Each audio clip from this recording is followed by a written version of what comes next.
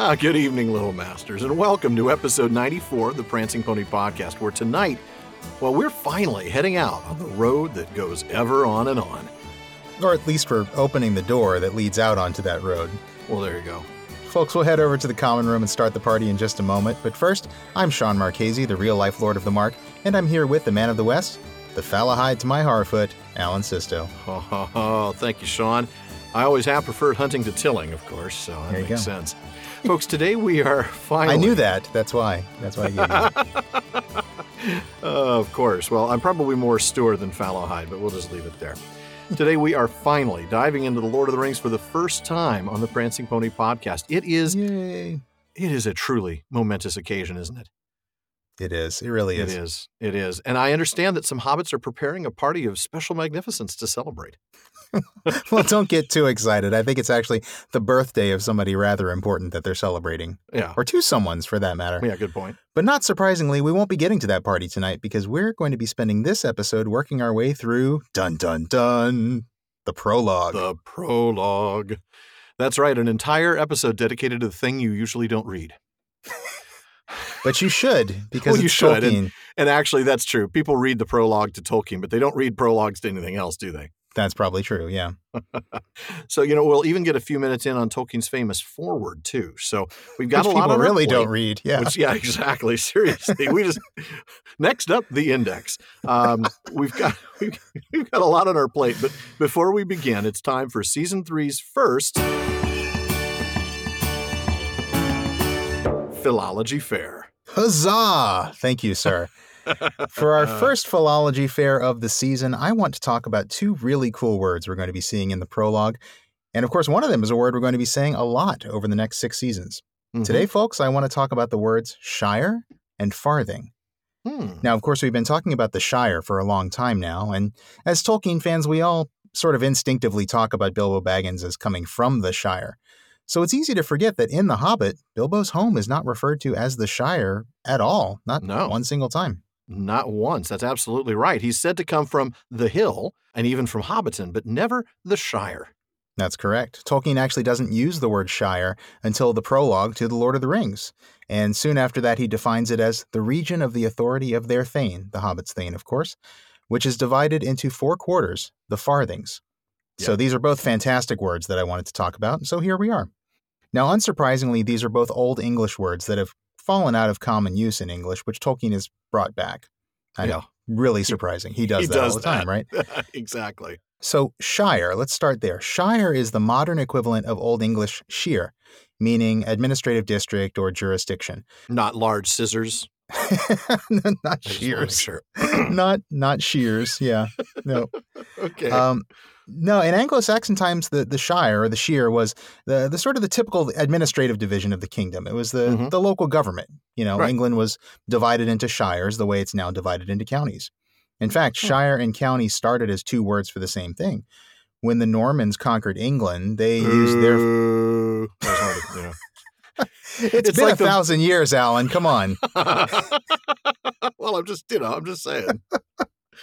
Oh, man, are you still bent out of shape over that Norman conquest? It's like when the villain shows up in a vaudevillian thing. He twirls his French mustache, and the Battle of Hastings was rigged.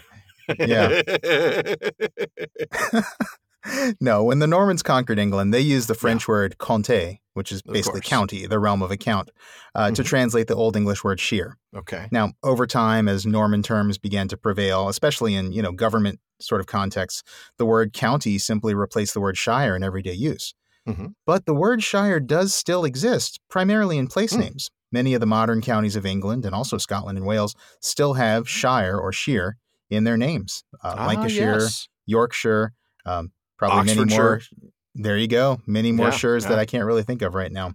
And I know we've got some listeners in some of those shires too. So yes, we do. So if we forgot any, please let us know. Of course. So that's shire. Now, farthing, on the other hand, simply means a fourth part of something. It comes from the Old English ferthing, which was a derivative of the common word for a fourth, a fraction of a fourth, fertha. Right. It was used in Old English to refer to a fourth part of pretty much anything, including an area of land. So you might hear a reference to a fourth of a hide or a fourth of an acre as a farthing or a farthing. I can't find any source that says that the Anglo-Saxons ever used it as an official division, kind of like, like the Hobbits do with the North Farthing, the West Right. Farthing. Like a But specific geographical location, right? like a specific unit of Yeah. of a shire.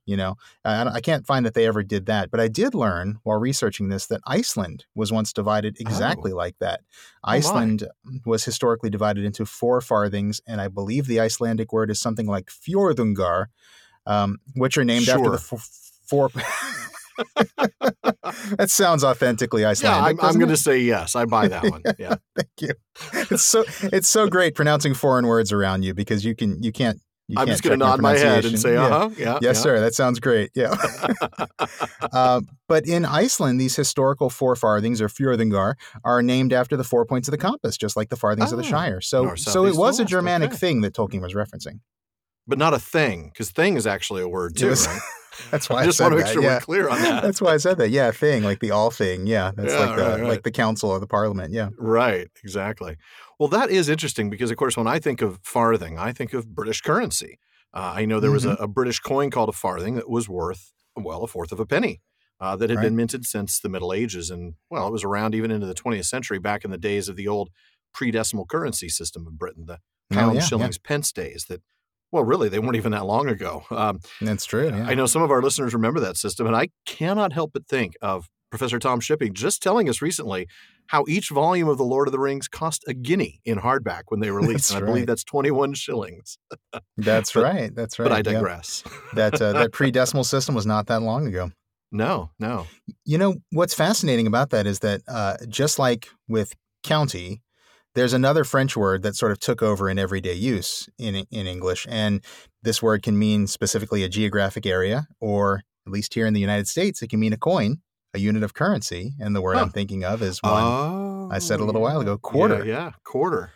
So, there again, quarter sort of taken over for farthing and has all as these county is taken over for shire. Mm-hmm. Yep.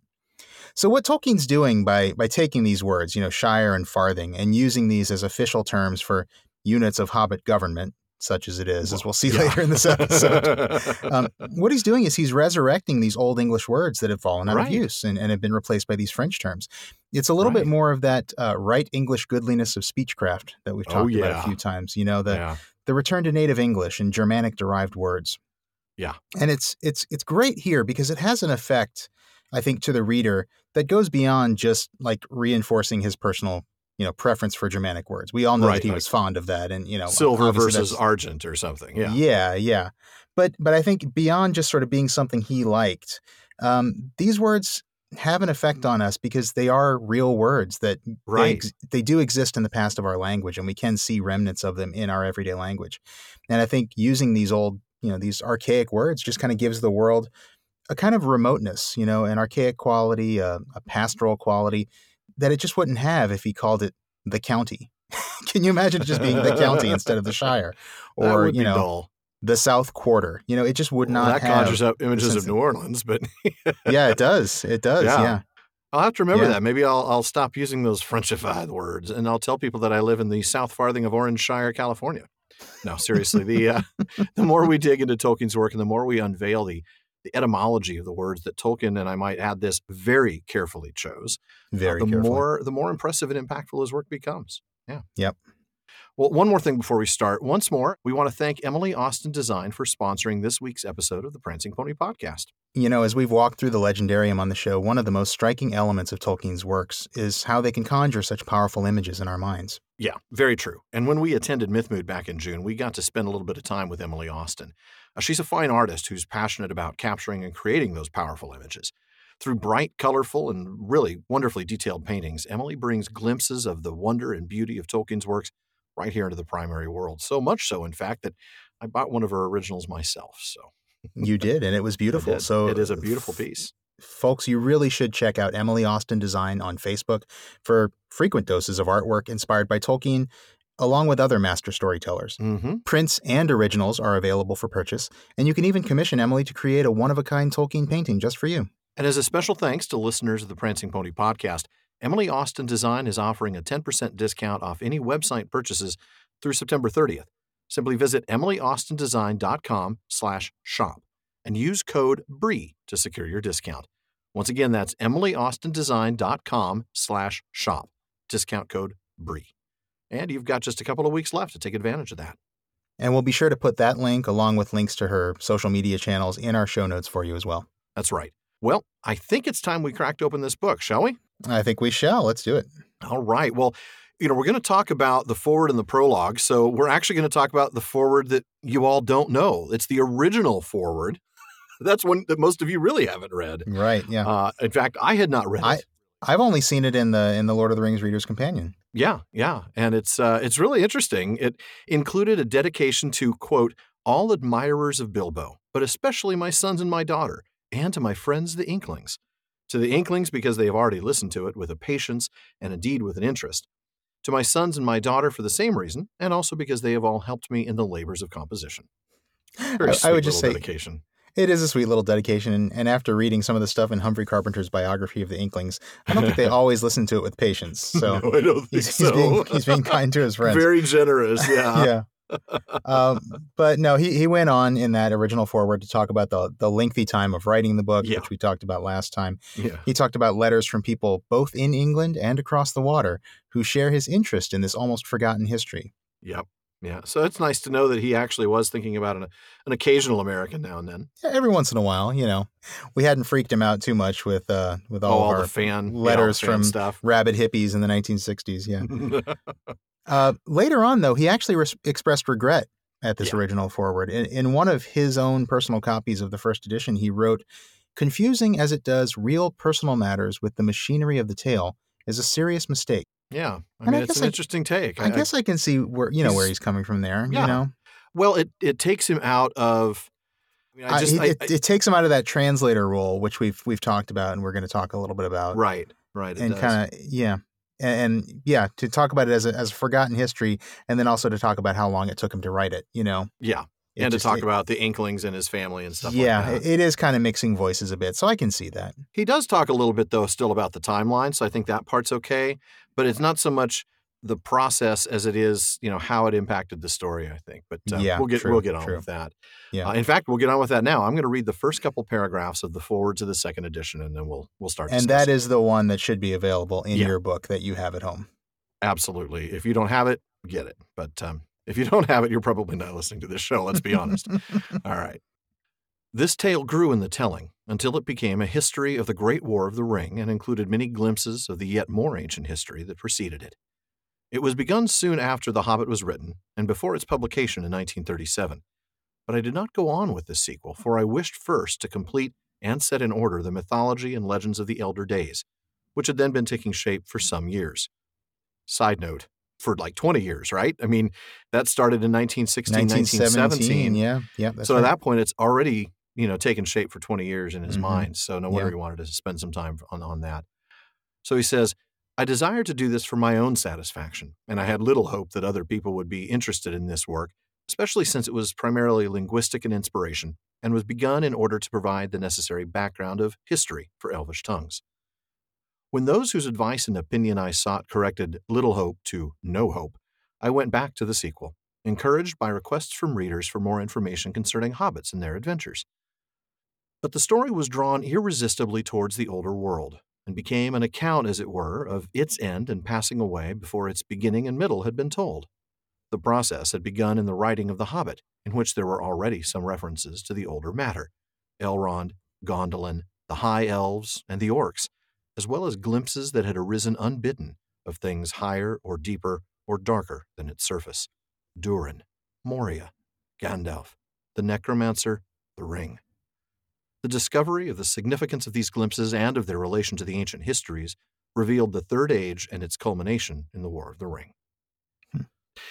I'm home now. I've started reading The Lord of the Rings again. It just feels so good to settle into it, doesn't it? It's like it really does. Yeah. It really does. I have to say to our listeners, we've spent the last, 2.5 years now in the Silmarillion and the Hobbit, but this is really where our hearts are, I think. As much as we've enjoyed those. It's true. And I talk about how, I love the Silmarillion. The Silmarillion was one that when I first read the Silmarillion, I was hooked. And I still I still think of the Silmarillion a lot, and it is a favorite of mine. But every time I get back to Lord of the Rings, I think, no, this is really what I love. This is where I belong. Like you said, you're home now. Yeah, it really feels that way, doesn't it? Yeah. This foreword. Go ahead. I'm sorry. And it's so interesting to see. We talked so much in the last episode about the painstaking process of creating this book for Tolkien, and how he really wanted to write the Silmarillion and things like that. And it's interesting to see him refer to some of that here. Yeah. This idea that he wanted to complete and set in order the mythology and the legends of the elder days. Mm-hmm. That's interesting. I think he talks about the end and passing away of the older world. Right. This story, Lord of the Rings, basically sort of tells the ending of a story that was in his mind, but that he had not completely written yet. Hadn't been able to get the beginning or middle of those stories out. Right, exactly. So it's like he's releasing the end before the beginning and the middle has And I think come that's out. why we still have such, fondness for the Silmarillion. Yeah. Because it sheds so much light on the Lord of the Rings. I mean, the first 3 or 4 times I read the Lord of the Rings, I read it without having the context of the Silmarillion. And after I finally read the Silmarillion, well, now I'm reading the Lord of the Rings differently every single time. Mm-hmm. And I think it's because of the Silmarillion that, in a way, I feel even more like home now. It's completed it in a way. Because now I understand that context of the beginning of the story. And even you can approach it with that knowledge of all those stories that are only referred to here. And you really feel like part of the intended audience for this book because you understand all those textual ruins and things like that. Yeah. He even mentions the textual ruins. He just doesn't call them that. What does he say? Oh, goodness. Where is it? Let's see. He kind of talks about it. He says some references to the older matter. Oh, these glimpses and their relation to ancient histories reveal the Third Age and its culmination in the War of the Ring. Yeah. These glimpses and their relation to the ancient histories. Absolutely. Good stuff. Well, Tolkien himself had said in one of his letters, he had said that Lord of the Rings is really more of a sequel to the Silmarillion than it was to the Hobbit. Oh, of course. Now, I think he said that in one of his letters to Stanley Unwin when he was trying to talk him out of publishing The Lord of the Rings, as we talked about last time. But it's still, it's an accurate observation. Though, yeah, absolutely. Absolutely it is. And certainly it covers it in that sort of grand scope that The Hobbit does not. Yes, exactly. There's the Hobbit is this wonderful little, micro vision of something, of one tale happening in the midst of all of Middle Earth. A very intimate look at one tale, which would not have really been all that significant if it weren't for... It would have earned nothing more than, let's say, a footnote in the annals of history, I think we'll read later. Yeah, we're getting ahead of ourselves, I guess. I know. So this foreword was written in 1965.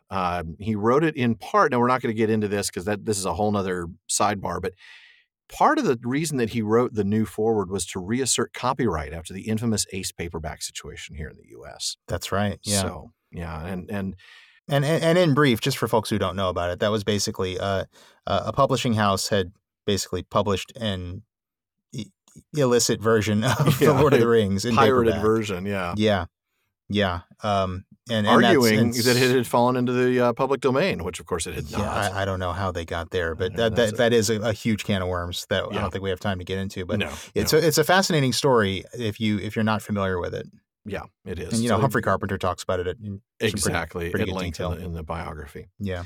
Now, interestingly, though, if we look at all the facts that we've learned over the years in researching everything from Hammond and Skull to Christopher Tolkien to John Ratliff, we actually see that Tolkien was either mistaken or had forgotten or maybe was relying on inaccurate records. And, this is nearly 30 years later. So, of course, that's to be expected. He can't go to his search engine and type the word or two that he wants to use to find the timeline like we can. Look at and find date stamps for all of his files and everything. Exactly. Yeah. Oh, when did I make that a PDF? Oh, yeah, no, okay. No, he couldn't do that. So he's looking at manuscripts or he's looking at notes or whatever, and he kind of got a few things wrong. He didn't begin soon after The Hobbit was written. He began it 3 months after the publication of The Hobbit, which is something we talked about last episode. Right. I think that's probably it to cover under the first couple paragraphs, and then I want you to read a little bit as well. Okay. Those who had asked for more information about hobbits eventually got it, but they had to wait a long time, for the composition of The Lord of the Rings went on at intervals during the years 1936 to 1949, a period in which I had many duties that I did not neglect, and many other interests as a learner and teacher that often absorbed me. The delay was, of course, also increased by the outbreak of war in 1939, by the end of which year the tale had not yet reached the end of Book 1.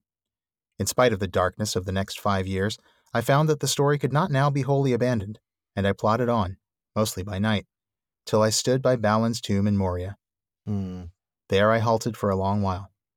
It was almost a year later when I went on, and so came to Lothlorien and the Great River, late in 1941.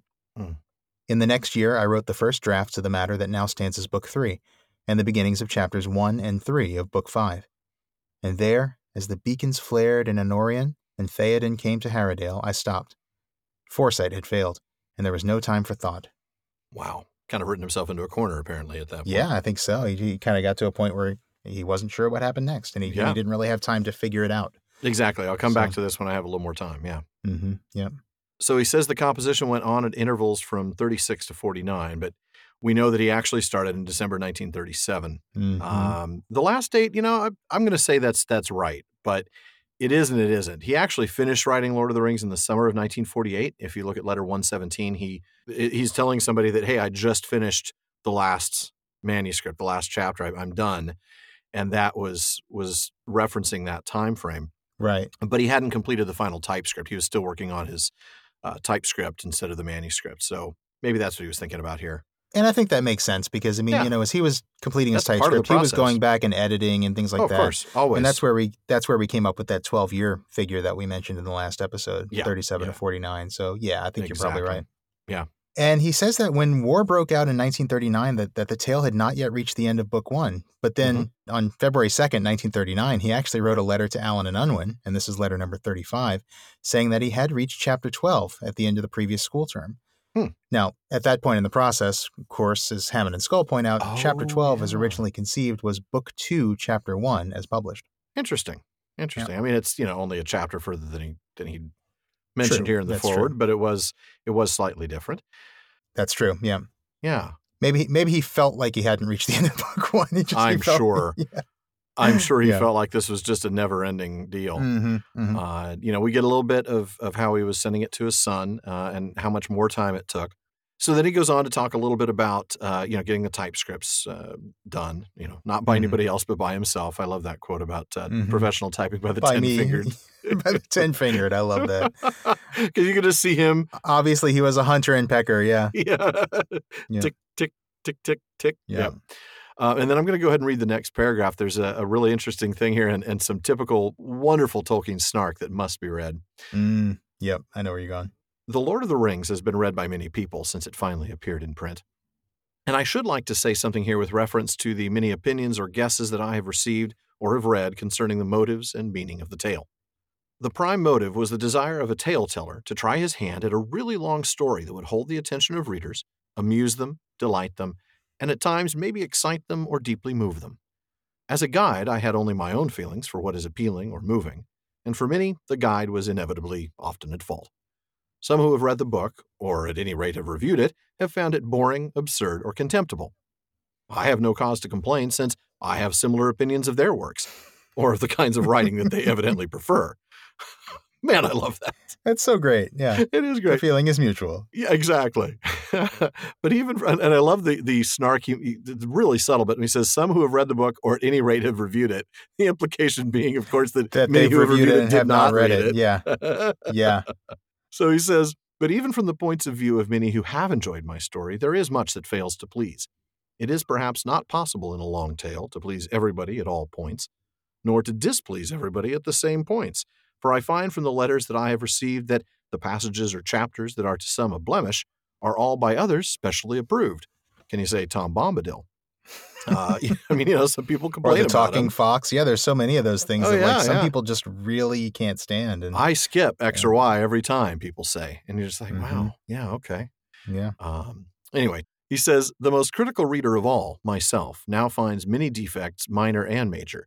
But being fortunately under no obligation either to review the book or to write it again, he will pass over these in silence, except one that has been noted by others. The book is too short. He has I love such a phenomenal way with words. So great. It's so great. That's such a great little punchline at the very end of that paragraph. It is. Okay, before we get going here, though, I actually want to talk about something that's not said here.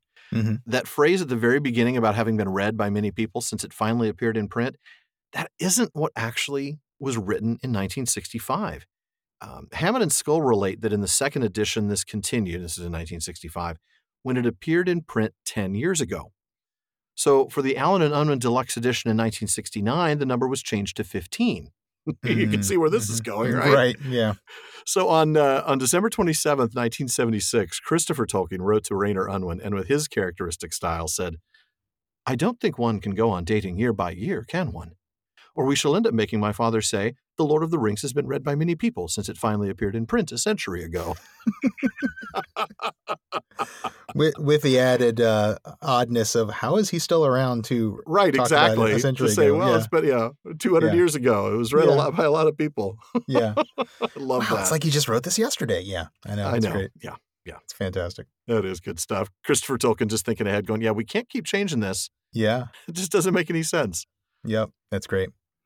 But yeah, I mean, I love it's such a great paragraph for just all the snark and also just the truth to it, you know, the stuff about the, you know, these little blemishes, the things that some people consider blemishes, the fact that he just says, you know, his motive was just, I wanted to try my hand at telling a really long story. Isn't that amazing? I was like, I just want to go for it. I just want to write a really long story that people like. Yeah.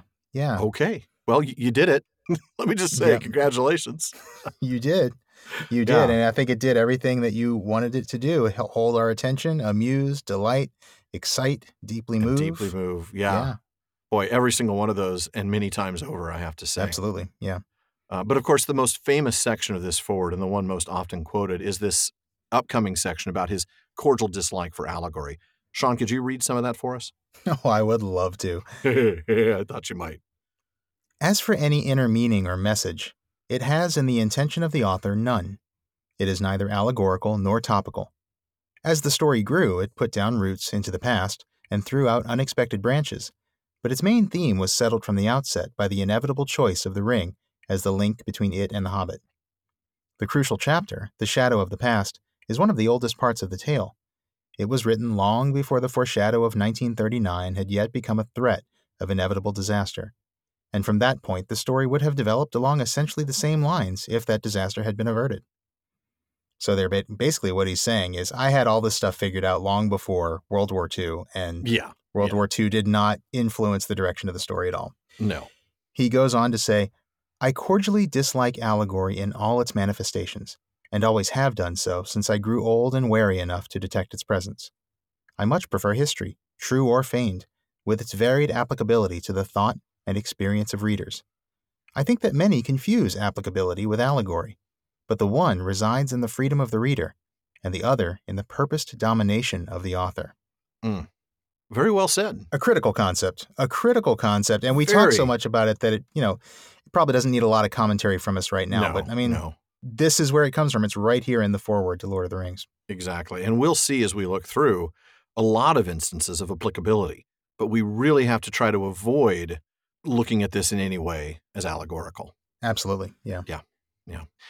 I love this line, I prefer history true or feigned.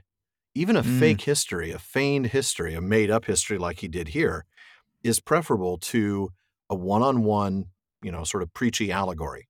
Mm-hmm. And indeed, I love a feigned history. A mythology is what he's talking about, a made-up story that, Yeah, and as a medievalist, he would have known tons of these. There's so many things in the Middle Ages that purported to be history, but we know they're not true. And even the authors at the time probably knew. Probably so, yeah.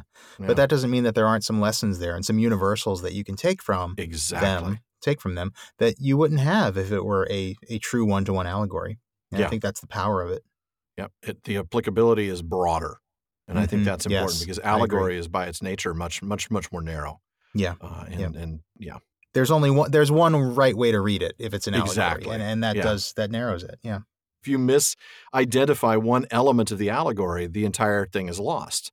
Right. But with applicability, you might misunderstand one thing, but something else, completely fits. So right. Really good stuff. And we will come back to that a lot as we study this over the next 5 years. Yeah.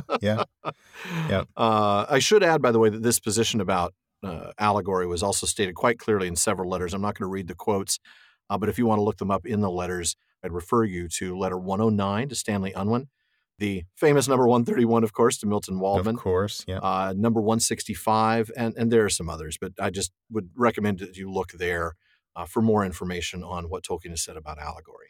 Mm-hmm. Yep, I agree.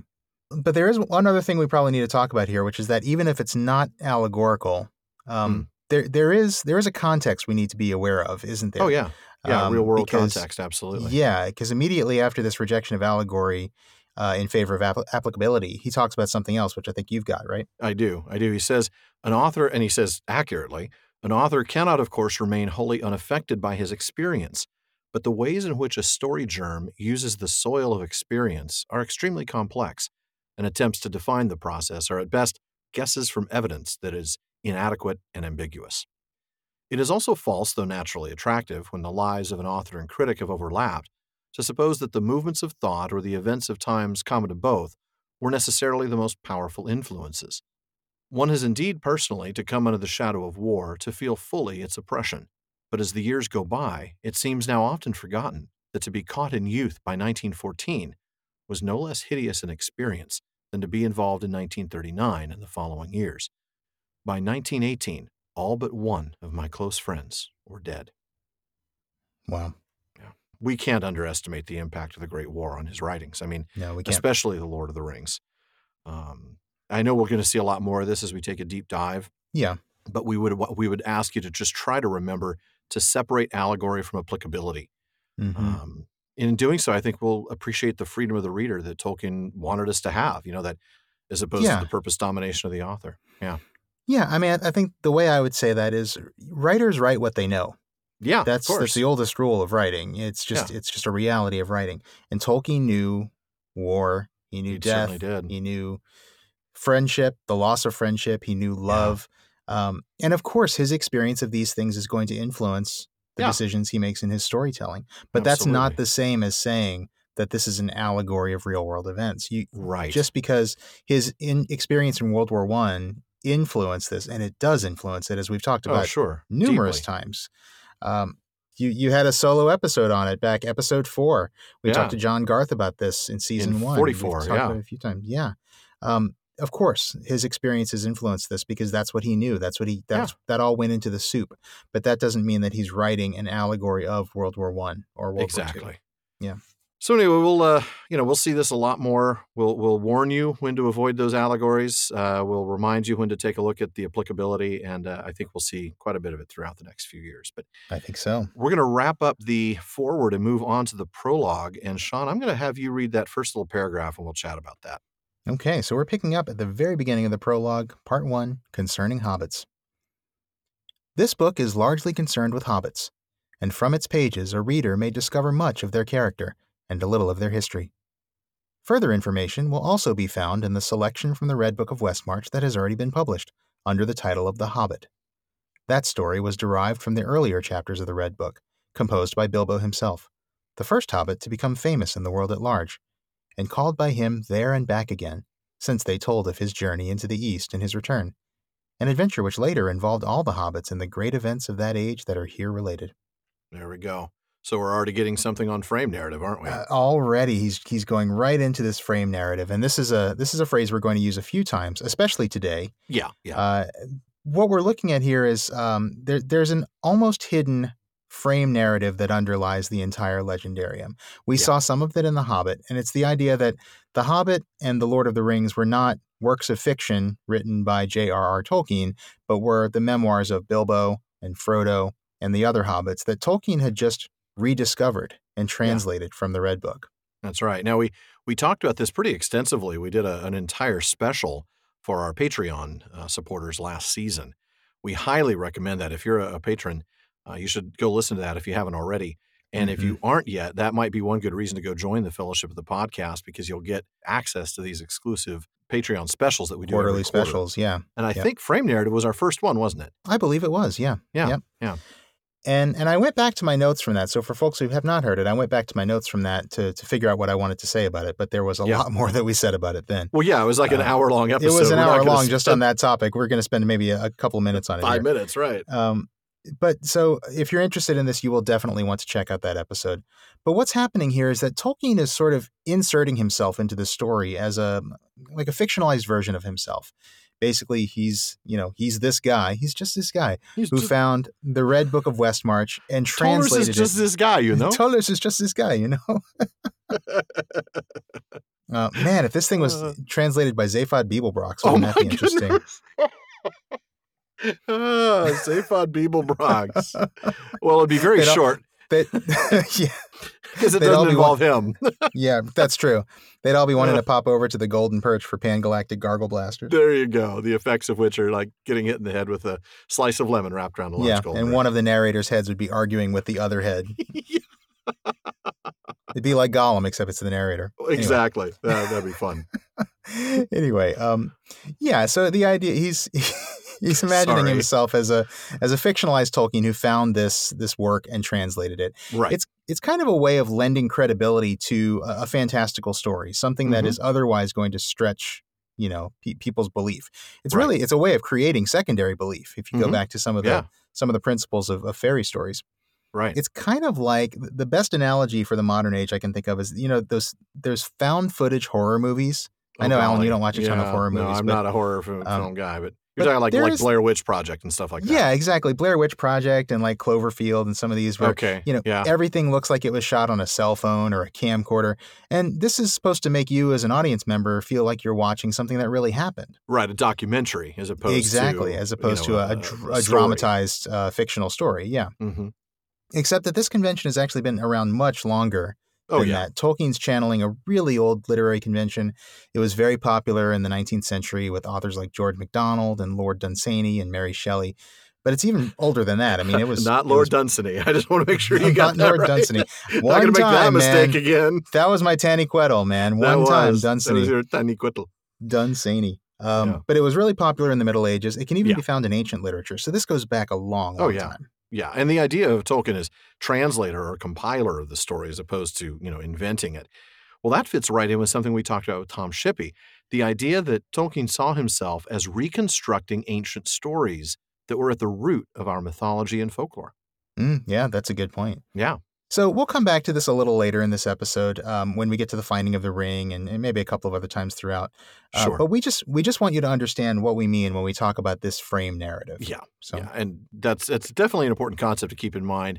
Probably here more than any place else, though there are some other spots where it kind of we see through. I think in Rivendell, and we hear a little bit about some of the things that Bilbo's written. Maybe we get the poem about Eärendil. Some of that kind of fits right back into that frame narrative concept. So we'll see that when we get there. I'd say probably here and the appendices is where I remember it the most. And it's the appendices is really heavy. Yeah. Yeah.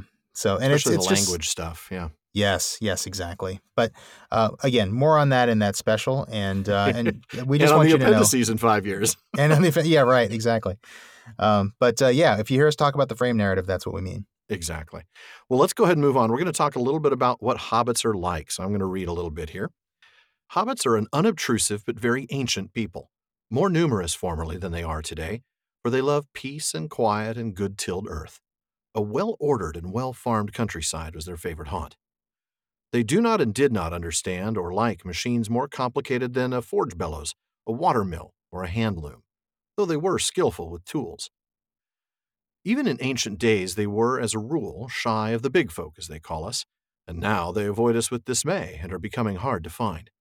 They are quick of hearing and sharp-eyed, and though they are inclined to be fat and do not hurry unnecessarily, they are nonetheless nimble and deft in their movements. They possess from the first the art of disappearing swiftly and silently when large folk whom they do not wish to meet come blundering by. And this art they have developed until to men it may seem magical. But hobbits have never, in fact, studied magic of any kind, and their elusiveness is due solely to a professional skill that heredity and practice, and a close friendship with the earth, have rendered inimitable by bigger and clumsier races. Man, I love that. It's such a great paragraph. There's just it really so is. much. It's so much there, yeah. Such economy of words, and yet just richness of detail. We right away know exactly who these people are. We know that they're agrarian. Yep. that they only like simple machines but useful machines. Yeah, those are all very, very purposeful machines, tools. Yeah, Yeah. absolutely. They're very very practical machines. Yes. Yeah. We know that they are skilled with tools. Mm-hmm. That they're shy, that they don't like the big folk. They avoid the big folk. I don't mean they don't like us personally. They just don't like, they like to keep It's away from nothing us. personal. It's not you. Right. It's me. It's just I'm trying to hide. I'm just trying to hide. They have excellent vision and hearing. Yeah. They're agile, despite the fact that they seem slow and fat. And they have this art of disappearing that seems like magic, but it's really it just comes from their close friendship with the earth. I love that last little bit, Mm-hmm. That's it does tell us a lot about hobbits. But it also tells us a little bit about Tolkien himself. I mean, we've referenced Letter 213 before, but you listen to what he says there, and it really parallels a lot of this. He says of himself, "I am in fact a hobbit in all but size. I like gardens, trees, and unmechanized farmlands.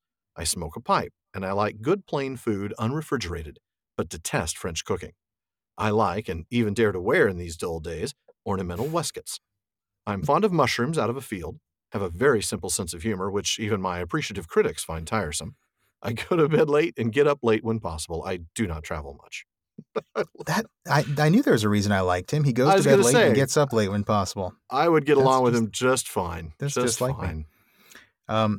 Yeah, no, and that's all true. There's a lot in Hobbits that is sort of an idealized version of Tolkien himself and the qualities that he valued.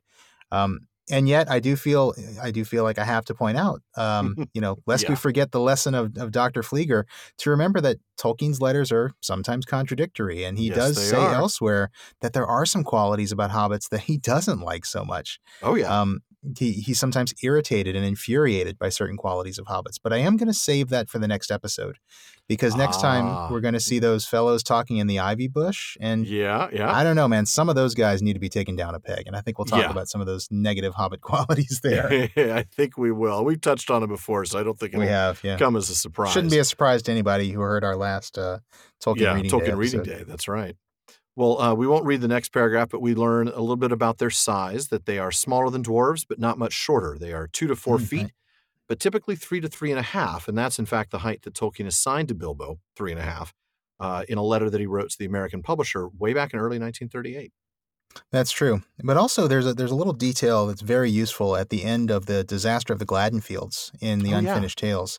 Yeah. I think it's a footnote, isn't it? Yeah. It is. Yeah. Yeah. And it's just a little bit more kind of refining this range a little bit. He says, "The remarks on the stature of hobbits in the prologue to The Lord of the Rings are unnecessarily vague and complicated, owing to the inclusion of references to survivals of the race in later times. But as far as The Lord of the Rings is concerned, meaning, at the time of The Lord of the Rings, they boil down to this. The hobbits of the Shire were in height between 3 and 4 feet, never less, and seldom more.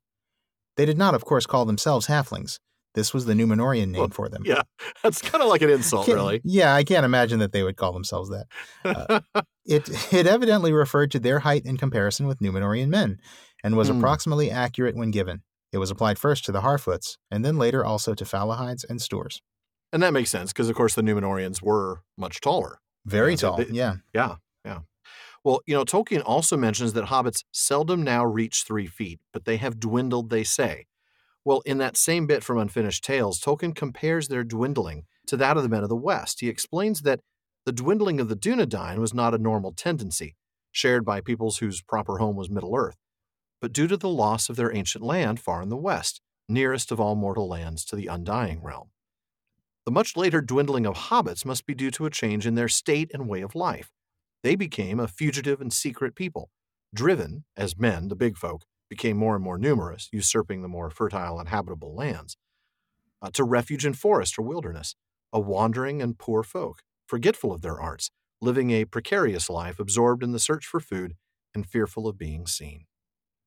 Boy, that's fascinating, because sort of a devolution, Yeah, and that's fascinating because this dwindling is something that we see with most of the races of Middle Earth. Yeah. You see And the all for elves different fade. reasons. Yep. Right, exactly. That's what I was getting at. It's like Yeah. they're all for different reasons. He's not going to just say, "Oh, well, everybody dwindled." He's going to come up with a Right. specific reason why each race dwindled. There's a specific reason why the elves fade. There's a Yep. specific reason why the Dunedain dwindle. There's a specific reason why the hobbits dwindle. And That's amazing. and the Hobbit one is, it's nearly scientific, actually. Yeah. He kind of Yeah, gets it really into is. some As they serious start hardcore hiding, fantasy nerdness. Yeah. Yeah, as they start kind of having to get away from living in these communities and just kind of living a more subsistence sort of existence, where they're just having to forage and live in wilderness. Yeah, they're going to get smaller.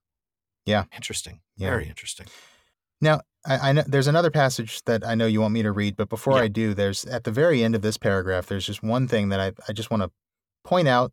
We won't talk much about it, but there's this mysterious reference to these two famous characters of old who were taller than Vanderbrust took. Yes. I wonder who those two guys are. I wonder who they are. Perry and Mippin, I believe, are their names. There you go. Perry is just, Perry's just a guy's name. Yeah, you're right. Oh, man. Oh, man. And Mippin, though. I think I'm going to name my son Mippin. How's that? Mippin. That would be really funny to name if you had twins or something and named them Perry and Mippin. Perry and Mippin, yeah. One of them would be okay. One of them would hate you forever. The other would be writing a book about how much they hate their parents. Yeah. Yeah, exactly. All right. Well, let me move on to this next paragraph. Yeah, why don't you, before we get into serious trouble? There's some real weirdness. As for the hobbits of the Shire, with whom these tales are concerned, in the days of their peace and prosperity, they were a merry folk. They dressed in bright colors, being notably fond of yellow and green. But they seldom wore shoes, since their feet had tough, leathery soles, and were clad in a thick, curling hair, much like the hair of their heads, which was commonly brown. Thus, the only craft little practiced among them was shoemaking, but they had long and skillful fingers, and could make many other useful and comely things. Their faces were, as a rule, good-natured rather than beautiful, broad, bright-eyed, red-cheeked, with mouths apt to laughter, and to eating and drinking.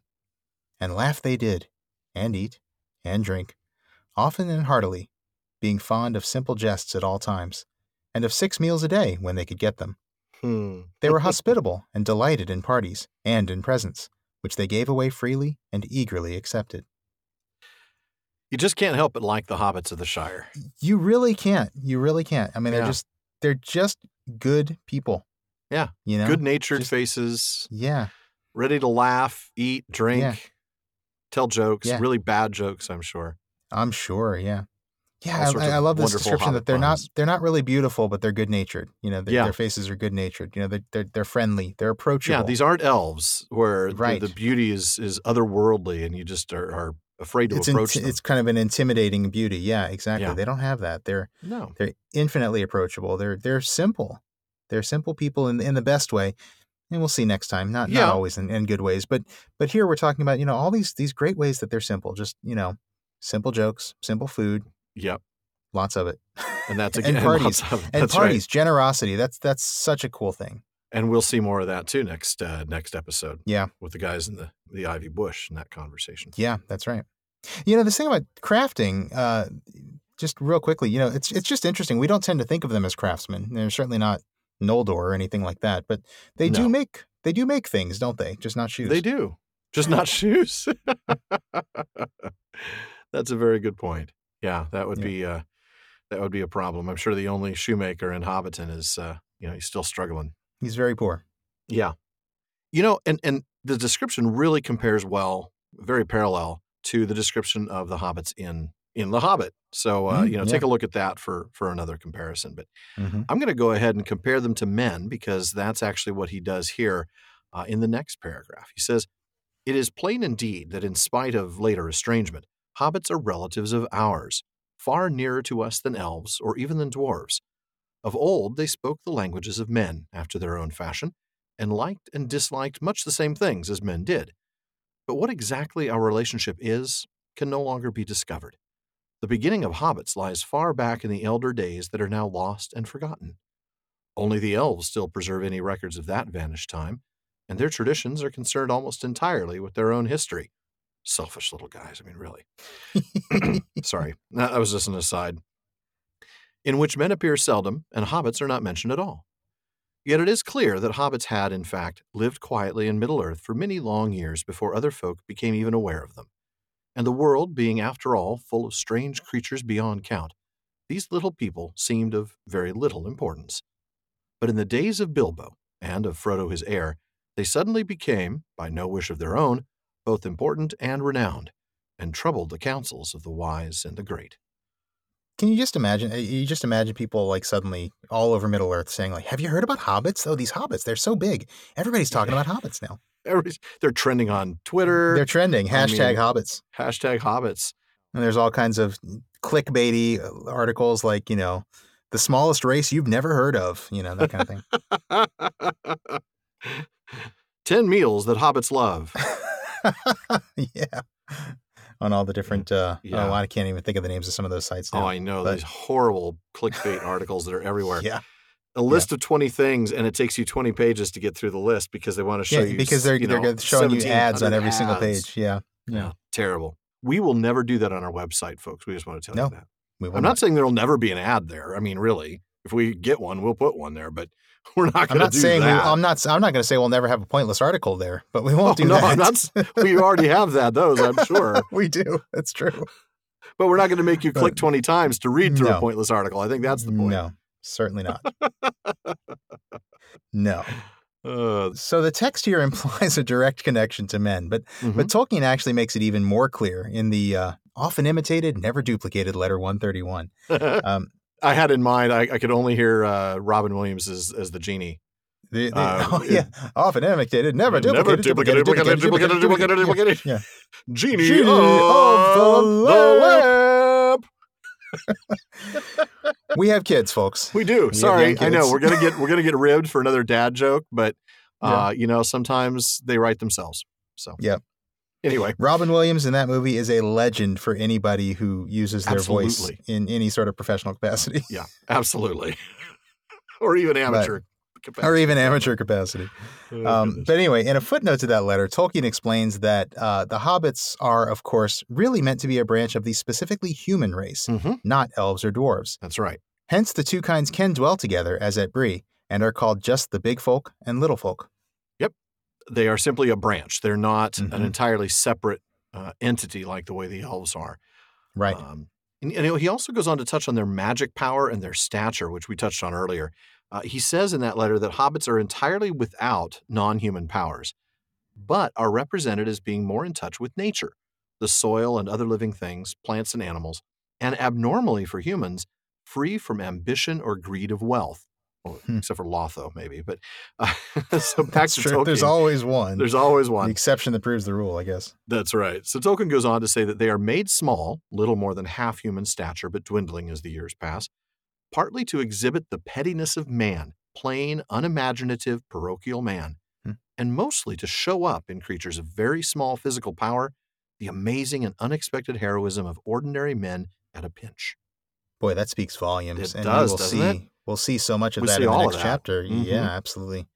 He also included a similar comment about this, this sort of two branches business in letter 319, where he called hobbits a diminutive branch of the human race. Yeah. So, clearly, it's very clear they are men. They are they are part of this race that is the second-born children of Iluvatar.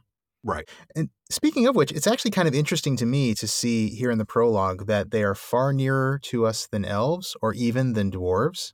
I know. That was a little odd too. Yeah, I mean, that construction kind of implies that dwarves are closer to us than elves are, because it says, or even than dwarves. Right. But we know from the Silmarillion that's not the case. We know the elves and men are the children of Iluvatar and were from the beginning, whereas dwarves were the creations of Aule that were given life and adopted by Iluvatar. So, I'm not sure what to make of that, unless maybe it's the limited perspective of, Tolkien the translator of the frame narrative speaking here. That could be. What do you got? I'm thinking maybe man would think themselves closer to the dwarves just because dwarves are mortal like men and elves are not. Yeah. And so we feel like as men, we would think we're closer to dwarves than to elves. Yeah. That might be an angle. Because elves are otherworldly and ethereal and immortal. Mostly just the immortal part. And immortal. Yeah. And dwarves are not. Yeah. Yeah. Interesting. Yeah. But you're right. I mean, certainly we, men in Tolkien's world, are much We are closer men, to the I elves. think. Yeah, Last I we are checked. men. We are Devo. Wow. Wow. That's awesome. That was Brilliant. That was. How did Thank it you, take sir. us 94 episodes to get a Devo To get a reference Devo in reference? Yeah, boy, you're Wow. not kidding. But I do I'm sure love we'll that. get another one when the orcs are cracking the whip, but we'll just leave that there. Yes, that's true. Yes. I love that the evidence given for the kinship is based partly on linguistics. They spoke the languages of men after their own fashion. Again, I love that. I love the language stuff. Tolkien was a linguist, and I think. Well, he includes that so often. I mean, so often language and identity with a particular group of people, or a people group, they're so tied together. They're so closely tied together. I can't help but go back to when Thingol banned the speaking of Quenya in his realm. Yeah, that's right. And how that really kind of isolated those people, the Noldoran refugees. So yeah, it is kind of a cultural. It's a big marker, isn't it? Cultural war kind of thing. Yeah. It's a cultural marker, and what Thingol did was shutting sort of, one down as a cultural exactly. war. Yeah, that's what I'm trying to get to. Yeah, you're right about that. Tell us a little bit about their wandering days. Okay.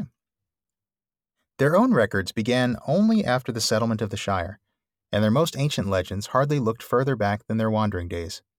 It is clear, nonetheless, from these legends, and from the evidence of their peculiar words and customs, that like many other folk, hobbits had in the distant past moved westward. Their earliest tales seem to glimpse a time when they dwelt in the upper vales of Anduin, between the eaves of Greenwood the Great and the Misty Mountains.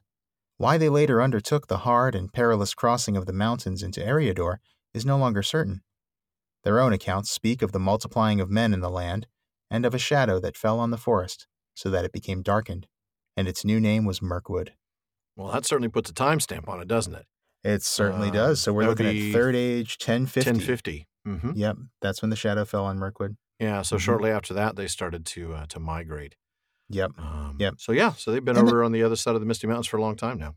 Yeah, and I think the reasons for the migration seem certain enough. I mean, they seem clear enough, understandable reasons. The area getting too crowded with the big folk. The shadow in the forest is probably a huge. That's a pretty good one. Factor. Yeah.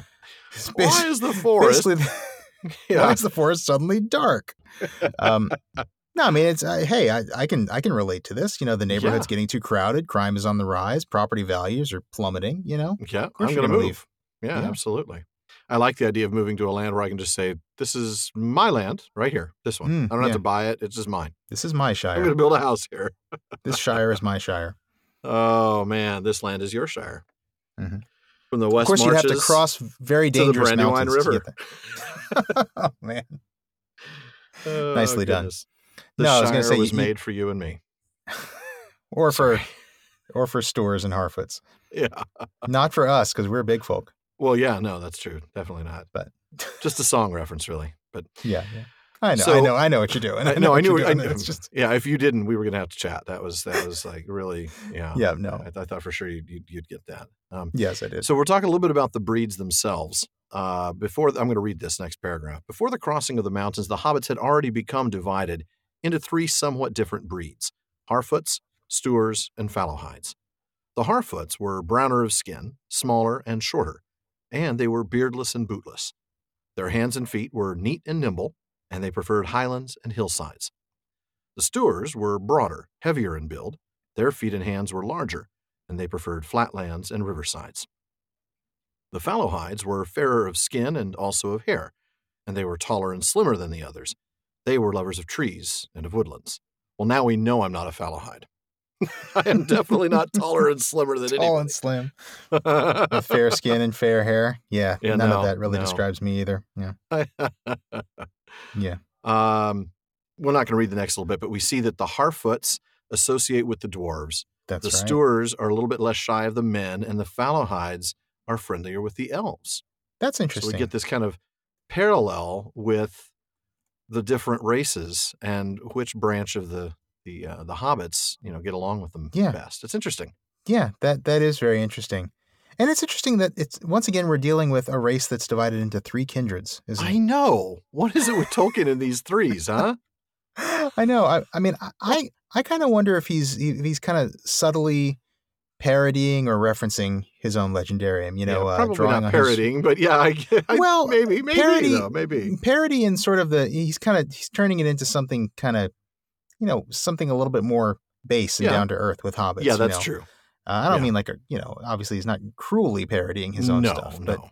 No, I mean it's we've got these. This isn't a Weird Al Yankovic song or anything like that. No, that's it's not true. that kind of parody. No, but it's. I think it's kind of a reference, drawing on that rich homebrew, as John Ratcliffe says. Oh, there you go with your homebrew again, man. Always with the homebrew, man. Always with the. But yeah, we've got the westward migration of the elves and of the Edain happening in 3 groups, and here you've got the hobbits moving westward in 3 groups. But I think it's important to note that even if he's parodying or referencing the idea of 3 kindreds moving westward, he's not really drawing specific parallels to specific kindreds, is he? I mean, you couldn't really say, like, the Stores are equivalent to the Noldor or something like that. No, you're right. I mean, in fact, it's like there's a mix of things. I mean, the Stores may be less shy of men, but they seem to be more like the dwarves because they're the ones that are broader and heavier in build. Yeah, But they prefer flatlands and riversides, which is what the Teleri liked, right? Or not the Teleri, but the green elves of Osirian. Yeah, right. Yeah. I mean, there's not really a one-to-one comparison with any of the times that he's split these 3 things up. That's true. Whether it's the Noldor or Teleri and OMG Manwë. Vanyar, the Vanyar. Vanyar, sorry. Yeah. Couldn't remember. Drew a total blank. You're right. It's like he's taking just characteristics and just sort of mixing them up, kind of putting them into the blender or into the soup, maybe is a better way to say that. I mean, like the Harfoots, brown, small, nimble. Okay, well, that made me think of the Haladin. But they're fond of highlands. So that's like Hador. I mean, you've got they're friendly with the dwarves, which is like the Noldor, but they're numerous like the Teleri. So, there's just, there's a real mix. And I like that because it's clear that he's not just, copying and pasting. Because if he was, it wouldn't feel as real. No. He would clearly be copying himself. Yeah. And I like the reasons why they're each friendly with those different kinds, right? I mean, not surprisingly, the Harfoots and their friendship with the dwarves, and they're the ones that preserve the habit of living in tunnels and holes. Big surprise. That's true. That's true. The Falahides, well, of course they're friendly with the elves. They're better with language and song. That's true. Than in craft. So of course they're going to like the elves. So at least there's some explanation that works. That's a good point. Yeah, you can see similarities with races more so than specific kindreds of races. Yeah. Right. That's really cool. Yeah, that's a good catch. Well, and do you have some word nerdery for us on this? I bet you do. I do. Yes, I got a little word nerdery on the names. Okay. And this comes from the nomenclature of the Lord of the Rings, which Tolkien wrote himself. And that is a great resource, by the way. Fantastic resource. It's in the back of Hammond and Skull's Lord of the Rings: A Reader's Companion, which we're referencing 14 times an episode here today. Well, we're trying to slow that down. Yeah, we don't. Not that much, no, but a few times. That much. Yeah. So Harfoot comes from the Old English harefoot, which means harefoot. Of course. Stores comes from Old English store or stoor. I've seen it spelled both S-T-O-R and S-T-O-O-R. And that just means strong in Old English. And then Falahide, well, that's not even Old English. That's just English. No. It's it fallow hide, meaning basically pale skin or yellow skin. Yeah. Not that that's a word people use much anymore. I mean, the only time I've come across that word is like a fallow deer. And that's, that's kind of a yellowish hide. Yeah. And I think that is an example given by Tolkien. I think he even says it's not used frequently except for a fallow deer. So, well, of course he said that. Maybe I read that somewhere. I don't know. If it's a linguistic insight, you can probably guess that Tolkien picked up on it for us. Well, yeah, I'm certain I've never thought of anything he hasn't thought of. Nope. All right. Well, let's see. Should I move on to my next passage here? We're going to be talking about the founding of communities. Mm-hmm. Yeah. Mm-hmm. All right. It's a short bit here. There was room and to spare for incomers, and ere long the hobbits began to settle in ordered communities. Most of their earlier settlements had long disappeared and been forgotten in Bilbo's time, but one of the first to become important still endured, though reduced in size. This was at Bree, and in the Chetwood that lay round about, some 40 miles east of the Shire. It was in these early days, doubtless, that the hobbits learned their letters, and began to write after the manner of the Dunedain, who had in their turn long before learned the art from the elves. And in those days also they forgot whatever languages they had used before, and spoke ever after the common speech, the Westron as it was named. And there we go with our language bit again. Mm-hmm. Yep, there you go. So what we're seeing is them settling in Dunedain land, assimilating to the local culture, the Dunedain culture, and we see that Culture of men, the loss of their language is a marker for adopting this culture. Yeah, to some degree, that last line says a lot, doesn't it? They forgot whatever languages they'd used before. And that once again though ties them, I think, right back to men.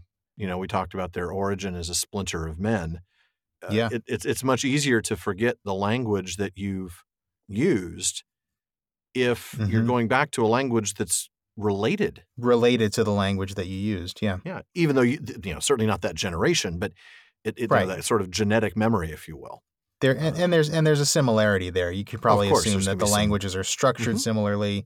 Maybe they use similar syntax. Yeah, I mean it's not like they're moving from Mandarin Chinese to Portuguese or something. I mean, exactly. The language structure, some of the same verbiage, some of the same concepts. It's more like maybe Spanish to Portuguese or something. That's a poor analogy, I'm sure, but you get the idea. But your point is, I think your point's valid. They're likely something in the same language family. Yeah. Maybe even the same branch of the same language family. So yeah, I would imagine so. Yeah, there's enough similarity there. They haven't been apart so long that their speech is that unrelated. Yeah. Right. Agree. So they found the Shire, and we get a new calendar at this point, right? So we get the first year of the Shire reckoning. And so while we're not going to read about Marco and Blanco, we're going to actually pull up a bit from the Hammond and Skull Reader's Companion on them that is absolutely worth knowing. This is really cool. When I read this, I was like, okay, no, this has to get in the show. They point out a really fascinating parallel between the names of the brothers who founded the Shire, Marco and Blanco, and the names of the first Anglo-Saxons who arrived in Britain in the early 5th century, according to legend, and conquered the native Britons. Their names, the Germanic chieftains, were Hengist and Horsa. Well, Hengist is Old English for gelding, horse, or steed, while Horsa stems from Old English horse. Well, Marco is derived from Old English, and I'm going to pronounce this incorrectly, mare? I think that's right. M-E-A-R-H, yeah, which is horse or steed, and Blanca is Old English for white or gray horse. So that is so cool. 2 Anglo-Saxons named, with names that are related to the words for with horse. Horse names, yep. And now you've got horse names for Marco and Blanco. Yeah. Founding the Shire. I love that. It's such a cool under the radar sort of move, isn't it? It is. And honestly, even the way that the hobbits come to Eriador and sort of settle in the remnants of this fading kingdom kind of reminds me of the Anglo-Saxons coming to Britain as the remnants of the Roman Empire, falling into ruin around them. Right. Yeah. Right. That's so cool. And I love the horse detail that Hammond and Skull brought to life. Well, of course you do. Real life Lord of the Mark. Of course. Yeah. The Ritter Mark and, all your that's true. Obsession with the Rohirrim. That's true. And Marco is very similar to my last name. So there you go. Yeah. Marco Marchese. Absolutely. Also, a couple of other things that I think are worth pointing out. I love the fact that they didn't establish a kingdom. They moved into this land and they established a shire, which, as we've talked about, is a region or a district of another kingdom. Mm-hmm. Absolutely. I think that speaks volumes about the hobbits, their lack of interest in power or dominion or lack of realms ambition. to rule. Yeah. Mm-hmm. Yeah. They just want land. They don't want a kingdom. They just want a place to live. Land. It's a man's own soul. Sorry. It's wow, what was that? I don't know. What that one movie went over was my head. that? I don't know. Tom Cruise, Nicole Kidman, Ireland. They immigrate to the U.S. I remember I remember. Tell me you one. like my hat. I don't think I ever saw that. Don't worry. I don't think. I remember it. I don't remember. I know I never saw it, but I remember seeing trailers for it, like in the 90s or something, wasn't it? Oh yeah. It's an old one. I mean, yeah. But it's a Tom Cruise movie, which means at some point in the movie he sprints at full speed. Yeah, absolutely. Yeah, he does that. Yeah, a lot. It's like Tolkien resurrecting Old English language. Tom Cruise, he always runs. Yeah. There is one other thing I'd like to point out quickly, if I may, and that's that you may. This land this realm that they founded is simply the Shire. Mm-hmm. It's just like, remember we Yes. talked about this with the Hobbit, It's not like the Hill. Hobbit Shire or, Right. It's not Halfling like, Shire or something like that. It's not like, I don't know. They don't have to give it a descriptive name like the Green Shire or something like that. It's just the Shire, just like the Hill or the Water. It doesn't need another name because there's only one. There can be only one. I'm sorry, random movie quotes for 500, Alex. Man, yeah. Why is the grass green? Why does the sun rise in the east? I cannot imagine any hobbits being immortals in that particular being immortals universe. from the Highlander series. No. I can't. They'd be the first ones against the wall. That's for sure. Probably so. I don't know. They are kind of low to the ground. It'd be a little hard to they're cut off dowdy the at head. bay. They are dowdy at bay. That's true. That's true. But I don't see it happening. But yeah, it's there's only one. It's familiar to everybody, so no further information is needed. Right. It's just they live in a small world, and as I think we're about to see when we talk about these guardians, that sometimes a problem too. But that's true. Yeah. Good stuff. Well, I'm going to go ahead and read a little bit of their early history, and I'll try to refrain from making more really bad 80s and 90s movie quotes. How's that for a deal? Fair enough. Thus began the Shire reckoning, for the year of the crossing of the Brandywine, as the Hobbits turned the name, became year one of the Shire, and all later dates were reckoned from it. At once the Western Hobbits fell in love with their new land, and they remained there, and soon passed once more out of the history of men and of elves. While there was still a king, they were in name his subjects, but they were, in fact, ruled by their own chieftains and meddled not at all with events in the world outside. To the last battle at Fornost with the Witch Lord of Angmar, they sent some bowmen to the aid of the king, or so they maintained, though no tales of men recorded. But in that war the North Kingdom ended, and then the Hobbits took the land for their own, and they chose from their own chiefs a thane to hold the authority of the king that was gone. There for 1,000 years they were little troubled by wars, and they prospered and multiplied after the Dark Plague, Shire reckoning 37, until the disaster of the long winter and the famine that followed it.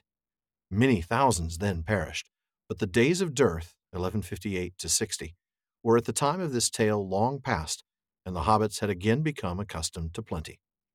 The land was rich and kindly, and though it had long been deserted when they entered it, it had before been well tilled, and there the king had once had many farms, cornlands, vineyards, and woods. 40 leagues it stretched from the far downs to the Brandywine Bridge, and 50 from the northern moors to the marshes in the south. The Hobbits named it the Shire, as the region of the authority of their thane and a district of well-ordered business. And there, in that pleasant corner of the world, they plied their well-ordered business of living, and they heeded less and less the world outside where dark things moved, until they came to think that peace and plenty were the rule in Middle-earth, and the right of all sensible folk. They forgot or ignored what little they had ever known of the guardians, and of the labors of those that made possible the long peace of the Shire. They were, in fact, sheltered, but they had ceased to remember it. There you go. Yeah.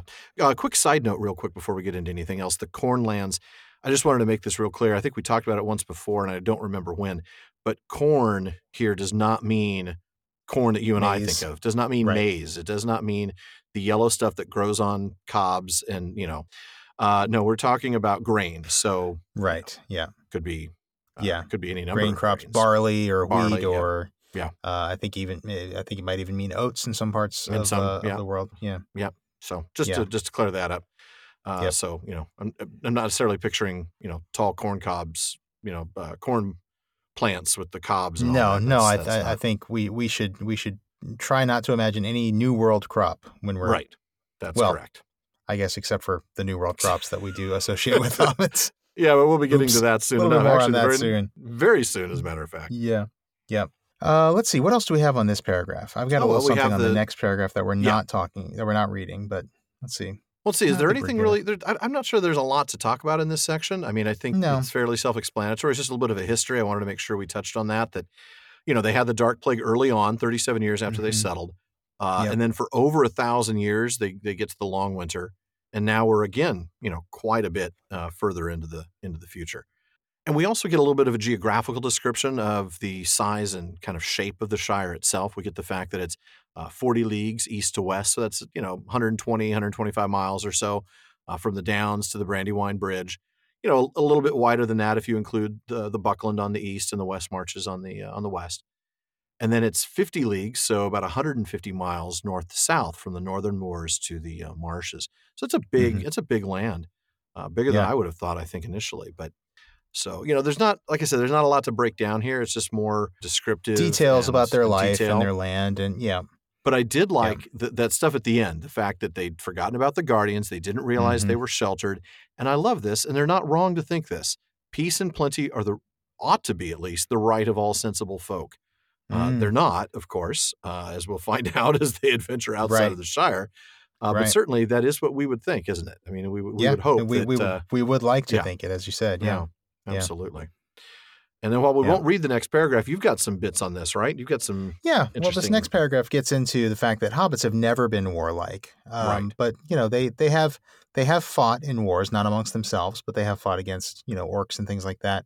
There's a little bit of detail about the battle that Bandabras, the bull roarer, Took, had taken part in. And remember, this is mentioned briefly in The Hobbit, but it's given as more of just like a personal anecdote, like a family, almost like a family anecdote and a cool origin myth for golf. Well, yeah, there's that. Whereas the description here it's really more of a historical event. We learn that it's the last battle that hobbits fought in. It's the only one ever within the Shire itself. It's identified with a name and a date, the Battle of Greenfield, Shire Reckoning, 1147. All of this creates that inner consistency of reality that's consistent with what Tolkien has as his aim for fantasy. And I think that's really cool. You by comparing those two, you really see the difference between sort of the Hobbit style and approach to storytelling versus Lord of the Rings. Yeah, I agree. And we also get a brief mention of the word Matham, which I'm sure we'll touch on that more later. But this is the first time that we learn about the Matham House and and what a Matham is. So that's right. Nice a little bit too. But you are going to read the next paragraph because this tells us even more about the character and nature of hobbits. Okay. Nonetheless, ease and peace had left this people still curiously tough. They were, if it came to it, difficult to daunt or to kill. And they were, perhaps, so unwearyingly fond of good things, not least because they could, when put to it, do without them, and could survive rough handling by grief, foe, or weather in a way that astonished those who did not know them well, and looked no further than their bellies and their well-fed faces. Though slow to quarrel, and for sport killing nothing that lived, they were doughty at bay, and at need could still handle arms. They shot well with the bow, for they were keen-eyed and sure at the mark. Not only with bows and arrows. If any hobbit stooped for a stone, it was well to get quickly under cover, as all trespassing beasts knew very well. I love that. Kind of love that. Yeah, no doubt. Get a little bit of that, the high dexterity that hobbits have. Dex +1. Yep. Yeah, and really their constitution is higher than you think. I mean, that's true. Yeah. They really are. They're doughty. They're tough to kill. They endure grief, foe, and weather. I mean, they're telling us that these guys are tougher than they look. Yeah. And I think we'll see that, of course, at great length with Merry and Pippin and with Sam and Frodo throughout the entire story. Yeah. But yeah. And again, just a little bit of their ethics, slow to quarrel and not killing anything that lived for sport. Again, they're not saying they wouldn't kill anything for food. Just no, they certainly do. Yeah, they do. They most assuredly do. I mean, we know Bilbo likes his bacon. Right. And was it the Falahides who hunt, or was it the Harfoots? Yes, that's right. The Falahides hunted. They preferred. Yeah, it was the Falahides. They preferred hunting to tilling. Absolutely. Yeah. We get a little bit more on their dwellings, right? We get to learn about the fact that they live in holes in the ground, or that they had all lived in holes in the ground originally, and they still feel at home in those. Interestingly, we get this detail that only the poorest and richest do that. The poorest, of course, they are ugly holes with nothing to sit down on. That's all they can afford. It's just it's a literal hole. It's a bare, sandy hole with nothing to sit down on, right? And on the other hand, the rich create these, fantastic, massive dwellings. Very elaborate dwellings, which we saw with Bilbo's. The smiles, even Bilbo's. I mean, that may not be like great smiles, but it is a fantastic home with multiple pantries, multiple dining rooms, multiple kitchens, multiple wardrobes. I mean, the guy's got quite a property. I'd love to see the listing for that on Redfin or something. But and we learn that where they might have learned this skill. So I'm going to go ahead and read that paragraph. It is probable that the craft of building, as many other crafts beside, was derived from the Dunedain, but the hobbits may have learned it direct from the elves, the teachers of men in their youth. For the elves of the High Kindred had not yet forsaken Middle-earth, and they dwelt still at that time at the Grey Havens away to the west, and in other places within reach of the Shire. 3 elf towers of immemorial age were still to be seen on the tower hills beyond the western marches. They shone far off in the moonlight. The tallest was furthest away, standing alone upon a green mound. The hobbits of the West Farthing said that one could see the sea from the top of that tower, but no hobbit had ever been known to climb it. Indeed, few hobbits had ever seen or sailed upon the sea, and fewer still had ever returned to report it. Most hobbits regarded even rivers and small boats with deep misgivings, and not many of them could swim. And as the days of the Shire lengthened, they spoke less and less with the elves, and grew afraid of them, and distrustful of those that had dealings with them. And the sea became a word of fear among them, and a token of death, and they turned their faces away from the hills in the west. Boy, and that's sad, isn't it? It is. Yeah. It really is. I mean, it is certainly the way of most races in Middle-earth, Yeah. becoming more insular and isolationist, I guess is the word. Yeah. But yeah, becoming, kind of becoming afraid of the sea. Yeah. And fearful of these and hills afraid in the even west. of the elves. I mean, we see that And with afraid of both the elves, the Boromir and with the Rohirrim, all speak all the distrust of Galadriel and Lothlorien. Absolutely. And Absolutely. It's sad because, of course, the sea should be a thing of hope, right? I mean, that's true, because that's where the music of Iluvatar is. Yeah. Mm-hmm. Yeah. And yet it's a word of fear and a token of death for them. Mm-hmm. They really don't like the water. That's true. No, they do not. We'll see a little bit of that in the first chapter. Yeah, we will. That's true. I love this little nod to the Beowulf essay. You notice that about the tower, you can see the tallest sea from tower? The top of the tower? Yeah. I love that. I know. That was my first thought when I read it was, it's like, that tower. Oh yeah, I remember that. Yeah. I know that tower. I'm not sure that it means anything, but I think it's a neat nod to something else that he wrote.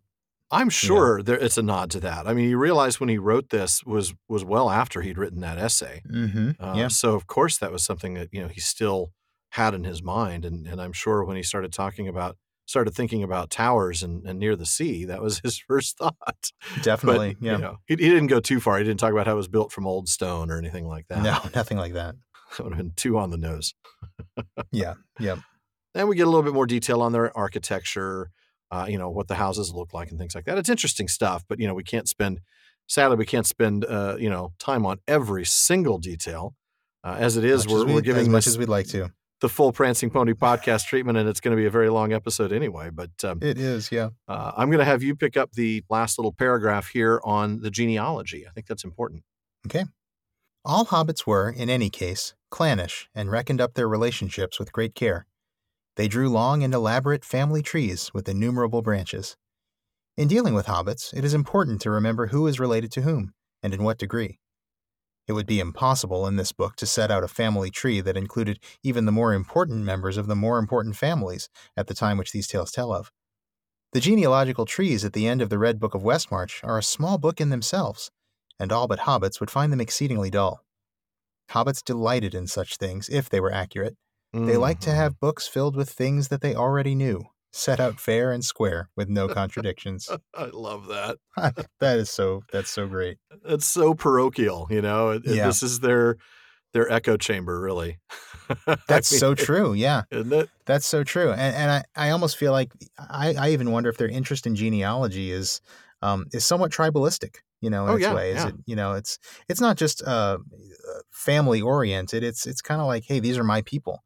And we'll see so much of that in the first chapter of how much distrust there is of people from, just the next family right down the road. That's right. Even of other hobbits. Absolutely. Yeah. So there really is a strong sense of tribalism with the hobbits. And, this echo chamber of stories, stories they already know. It's got to be something I already know. I don't want to have to read something new. Yeah. And there better not be any contradictions. Don't make me learn anything new. Don't challenge my assumptions. Well, now we're going to go ahead and move on to section 2 here of the prologue concerning pipeweed. There's some, it's an interesting section, but we're not going to spend a ton of time on it. I'm just going to go ahead and read the first couple of paragraphs and then we'll discuss. There is another astonishing thing about hobbits of old that must be mentioned, an astonishing habit. They imbibed or inhaled, through pipes of clay or wood, the smoke of the burning leaves of an herb, which they called pipeweed or leaf, a variety probably of nicotiana. A great deal of mystery surrounds the origin of this peculiar custom, or art, as the Hobbits preferred to call it. All that could be discovered about it in antiquity was put together by Meriadoc Brandybuck, later Master of Buckland, and since he and the tobacco of the South Farthing play a part in the history that follows, his remarks in the introduction to his Herb Lore of the Shire may be quoted. "This," he says, "is the one art that we can certainly claim to be our own invention. When hobbits first began to smoke is not known. All the legends and family histories take it for granted. For ages, folk in the Shire smoked various herbs, some fouler, some sweeter. But all accounts agree that Tobold Hornblower of Longbottom in the South Farthing first grew the true pipeweed in his gardens in the days of Isengrim II, about the year 1070 of Shire reckoning. The best homegrown still comes from that district, especially the varieties now known as Longbottom Leaf, Old Toby, and Southern Star." There you go. And it's the first time we actually Merry. see one of our hobbits in That's the text. right. And it's Yeah. not Frodo, it's Merry. Merry. First dialogue by any of the hobbits, or Yeah. quote unquote dialogue. Well, really. yeah, monologue, really, but Yeah, true. quoted writing. Yeah. exactly, yeah. So, we get a real clarity again about what pipeweed is. I know we've had this discussion before. It is merely tobacco. Mm-hmm. And Tolkien actually, as much as we've talked about how he doesn't use the New World terms in Lord of the Rings, he does use it here. Yes. While he's, in the prologue when he's talking about, he calls it tobacco here. Yeah. So, and we get, we get that this is something that they've been doing, well, going all the way back to 1070. So it's an old And old hobbits thing. themselves came up with it on their own. It's not something that they learned from the Dunedain or anything like that. Yeah. They're the first ones to have figured out how to do it. Now, we'll learn, as we're not going to read the rest of it, but we will learn that it didn't start in the Shire. It started in Bree. That's right. So, at an old inn called The Prancing Pony. That's right. What a nice name. What a nice catchy name. That is a catchy name. I like that. The Prancing Pony. I like that. We'll have to remember that. Though, if you're going to name a podcast, maybe you shouldn't use so many plosives. That's kind of what my first thought is. Maybe we should probably not so many plosives. Colonists. I love that phrase. I know we're not going to read that bit, but the fact that the idea folks that the Shire Bree, folks are colonists, it made me think. Okay, those guys are maybe like the English and the Shires or the Shire's America. That's exactly what I was thinking of. My English brother-in-law calls me colonist sometimes. Does he really? Purely in jest, yeah. Well, of course. Yeah. Oh, goodness. That is hilarious. It is interesting that the plant itself actually might have come from Numenor, isn't it? Isn't that interesting? I mean, yeah, sure. They're the ones, the hobbits, who first figured out that you can shove this in a pipe and smoke it. And I suppose that's of value. Stick that in your pipe and smoke it. Exactly. But, this actually comes quite possibly from Numenor. Brought over the sea by the men of Westerness, that it is found more often and all over the place in Gondor, whereas in the Shire it has to be grown in special areas, areas where the climate is correct and the ground is correct. But in Gondor, it's all over the place. Yeah, and that's interesting. But they, of course, only value it for the fragrance and the medicinal value. So right. Good stuff. I like the fact that it may have come from Numenor, because I love that. It kind of gives it sort of an otherworldly quality. I mean, it's not Valinor, but it does come from far away. It comes from a far away, a somewhat enchanted place, and I think that's really cool. Yeah, somewhat enchanted place. I love that. Yep. Partially enchanted. Well, it's not really an enchanted place. It's just partially enchanted, isn't it? I can sort of see a Monty Python skit going on there. It's mostly enchanted. Yeah. And, of course, the side reference to Gandalf without the name, talking about how, Merry says that that wizard he took up the art long ago and became skillful. Yeah. Good stuff. What does it take to be skillful at smoking a pipe? I wonder. I don't know. Well, I think it's probably the blowing of the smoke rings that is maybe what Mary's talking about here, because you're right. I mean, tear it up a little bit, shove it in a bowl. Right. I mean, get a match and try not to burn your hand. I don't know. I don't think it's exactly wizard level science. It's not rocket science, Right. It's not firework science. This isn't even a cantrip. I mean, let alone like a serious high level spell. Although it could be maybe there's like a summon pipeweed cantrip. Summon pipeweed. Or spell. Man. Summoned pipe would probably be handier sometimes. Yeah, it would. Yeah. Goodness. All right. Well, let's move on from that. Move on to the I next told you we section. weren't going to spend. We did spend some time talking about pipeweed in the last episode, just because we had that interesting bit about the party in the Netherlands that Tolkien went to. That's right. Yeah. Sean, why don't you go ahead and read off the first little bit here about the ordering of the Shire? Okay. The Shire was divided into 4 quarters, the farthings already referred to: north, south, east, and west. Well, there you go. See, we've already the philology fair. We've already talked about some of the stuff. Yeah, exactly. The Shire, 4 quarters, the farthings. Yeah, good stuff. Mm-hmm. Yeah. And these again each into a number of folklands, which still bore the names of some of the old leading families. Although by the time of this history, these names were no longer found only in their proper folklands. Nearly all Tooks still lived in the Tookland, but that was not true of many other families, such as the Bagginses or the Boffins. Outside the farthings were the East and West Marches, the Buckland, and the West March, added to the Shire in SR 1452. The Shire at this time had hardly any government. Families, for the most part, managed their own affairs. Growing food and eating it occupied most of their time. In other matters they were, as a rule, generous and not greedy, but contented and moderate, so that estates, farms, workshops, and small trades tended to remain unchanged for generations. There could be a lot there. And I think at some point we'll probably do a discussion, whether it's a special topic for a Patreon episode or whether it's something we do as a mailbag question. But this whole idea of limited government. Hardly any government in the Shire. Yeah. And they just Tolkien's don't need it. Words.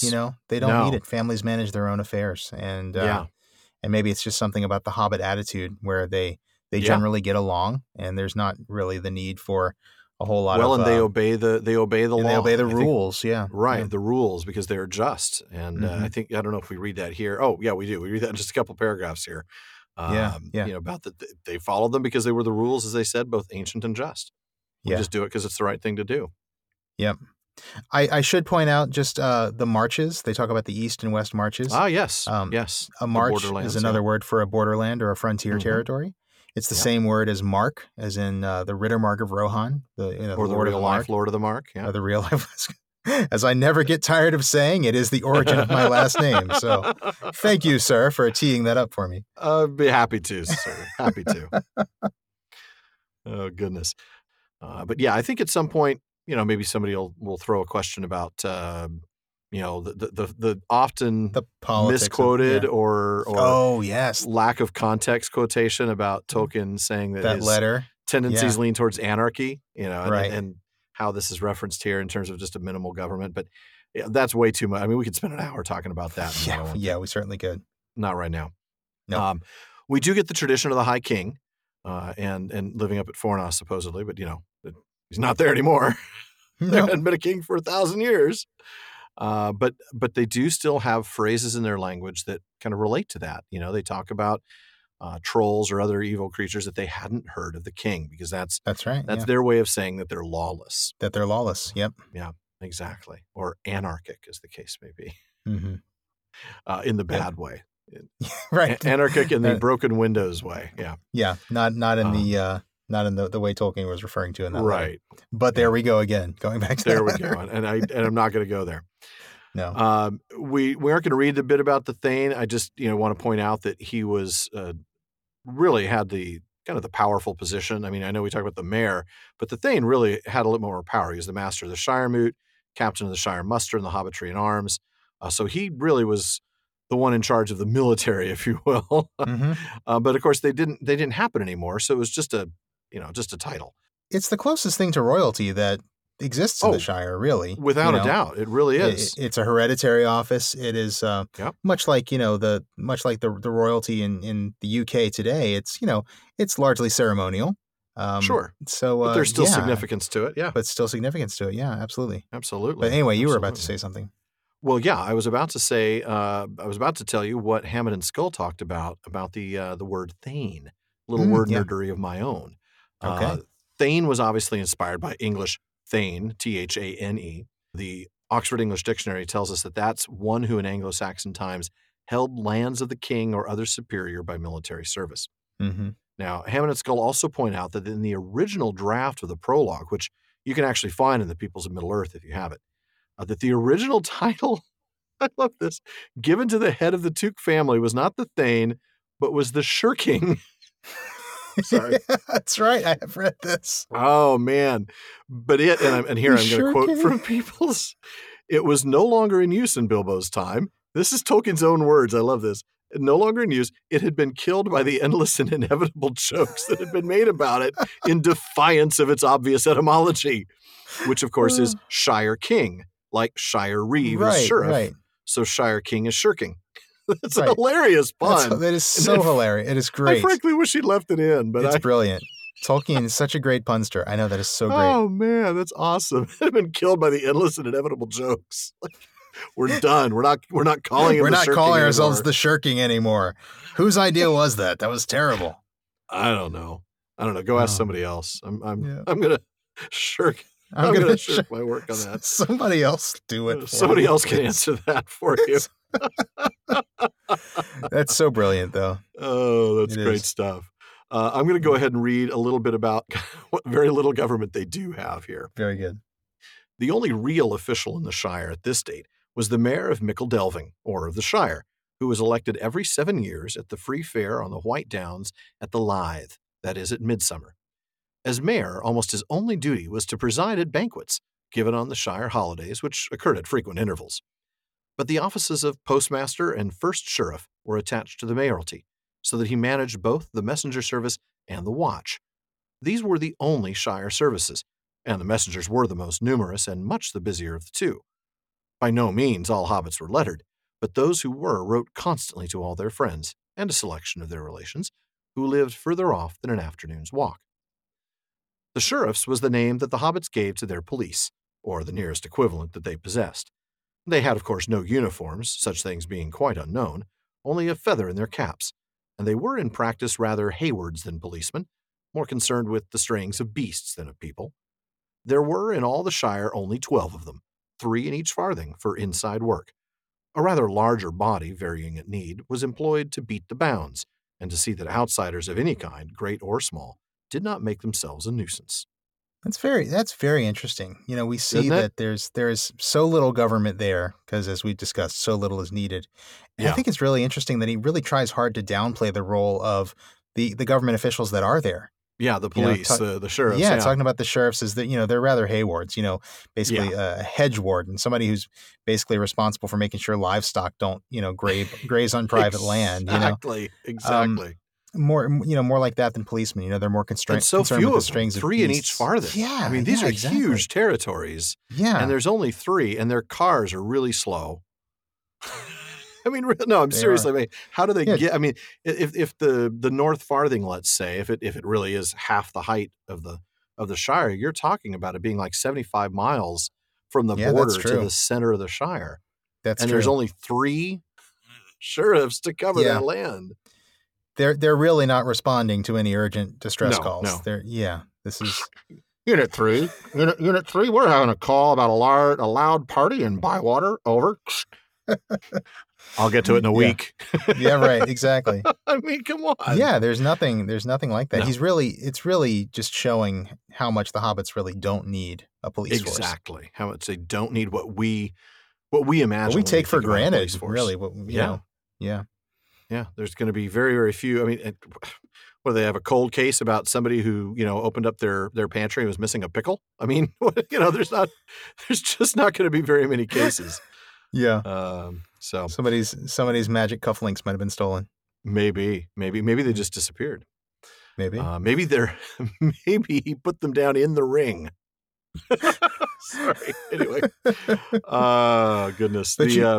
But we do get this really foreboding comment about how the Bounders are starting to get a little bit of increased activity, Yeah, I mean, we're not going to read that portion, but you're right. Yeah. It's, the fact that there's more activity, there's strange persons, and nobody's really heeding the sign. Even Bilbo didn't really know what it portended, as the text says. So, very interesting stuff. But on that note, we're going to move straight on to the Finding of the Ring. Otherwise, we're going to spend 4 episodes on the prologue. Yeah, no kidding. At the rate we're going. So, Sean, I'm going to have fortunately, you read, we spent many episodes on the Finding of the Ring. So, 3 episodes specifically. Yeah, that's right. So I'm this going to will be have a you little read bit of just a the first recap. half paragraph. Yeah, All exactly. right. So just read a little bit from the top, and we'll start discussing briefly, very briefly. Very briefly.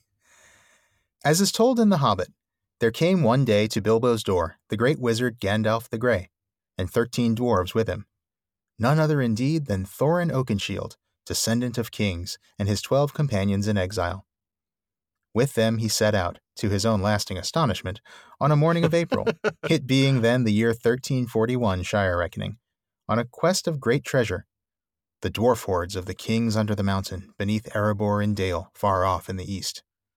The quest was successful, and the dragon that guarded the horde was destroyed. Yet, though before all was won, the battle of 5 armies was fought, and Thorin was slain, and many deeds of Spoilers. renown were done. Yeah, right. Sorry. Spoilers for the book. This is the sequel to. The entire book. Yes, that's true. Yet, though before all was won, the battle of 5 armies was fought, and Thorin was slain, and many deeds of renown were done, the matter would scarcely have concerned later history, or earned more than a note in the long annals of the Third Age, but for an accident by the way. There you go. I love his use of quotes around the word accident. Mm. I mean, like we've talked about all along, it really that's the implication that really, of course, it was no mere chance. Yeah. This was no boating accident. Oh, wait, wrong movie. I said I was going to stop quoting movies, and I didn't stop quoting movies. You didn't. Yeah, you went a little further back to the 70s with that one. So well, yeah, that's true. Hey, Devo, that was 79, so we're already there. But okay, well, there you go. Yeah, I mean, this is the hand of Iluvatar, like we talked about throughout The Hobbit. This was not an accident. He even says at the end of that paragraph, it seemed then like mere luck. Yeah, I know. That's true.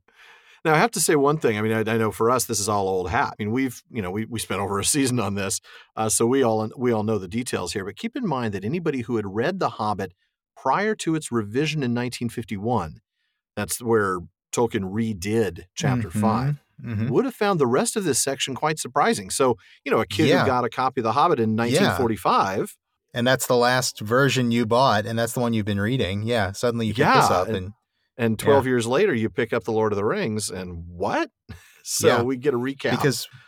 Because what he's about to talk about here is all the stuff that happened, but in the revised edition, not the first edition.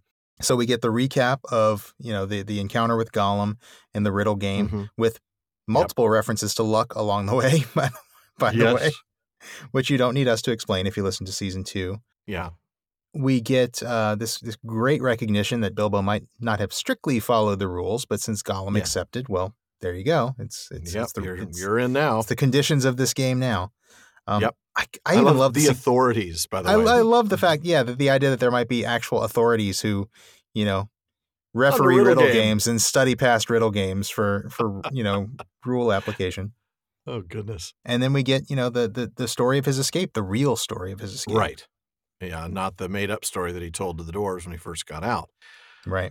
And I love how the way, kind of Tolkien takes this and, kind of uses the way, the in-universe way that he explains all of this. Starting with a reminder that Bilbo was lying when he told the dwarves this.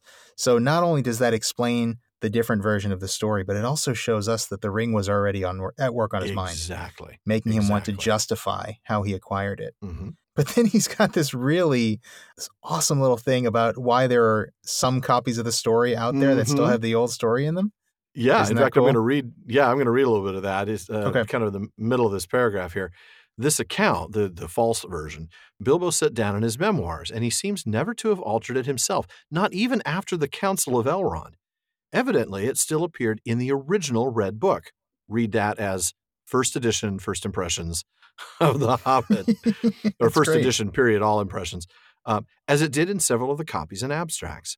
But many copies, second edition on, contain the true account as an alternative, derived no doubt from notes by Frodo or Samwise, both of whom learned the truth, though they seem to have been unwilling to delete anything actually written by the old Hobbit himself. Gandalf, however, disbelieved Bilbo's first story as soon as he heard it, and he continued to be very curious about the ring. Eventually, he got the true tale out of Bilbo after much questioning, which for a while strained their friendship, but the wizard seemed to think the truth important. Though he did not say so to Bilbo, he also thought it important and disturbing to find that the good Hobbit had not told the truth from the first, quite contrary to his habit. The idea of a present was not mere Hobbit-like invention all the same. It was suggested to Bilbo, as he confessed, by Gollum's talk that he overheard, for Gollum did in fact call the ring his birthday present many times. That also Gandalf thought strange and suspicious, but he did not discover the truth in this point for many more years, as will be seen in this book. Yeah. Wow. Gandalf the skeptic. I like him. Yeah. He knows. He knows something's up. Yeah, and he really does. And that's great. And I love this idea about, the first edition copies of The Hobbit out there.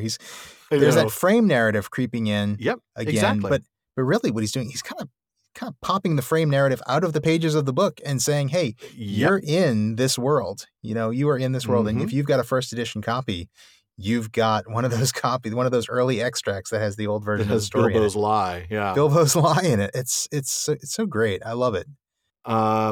Yeah, so then go ahead and just wrap up that section for us of the Finding of the Ring. There's some great little details in the end. All right.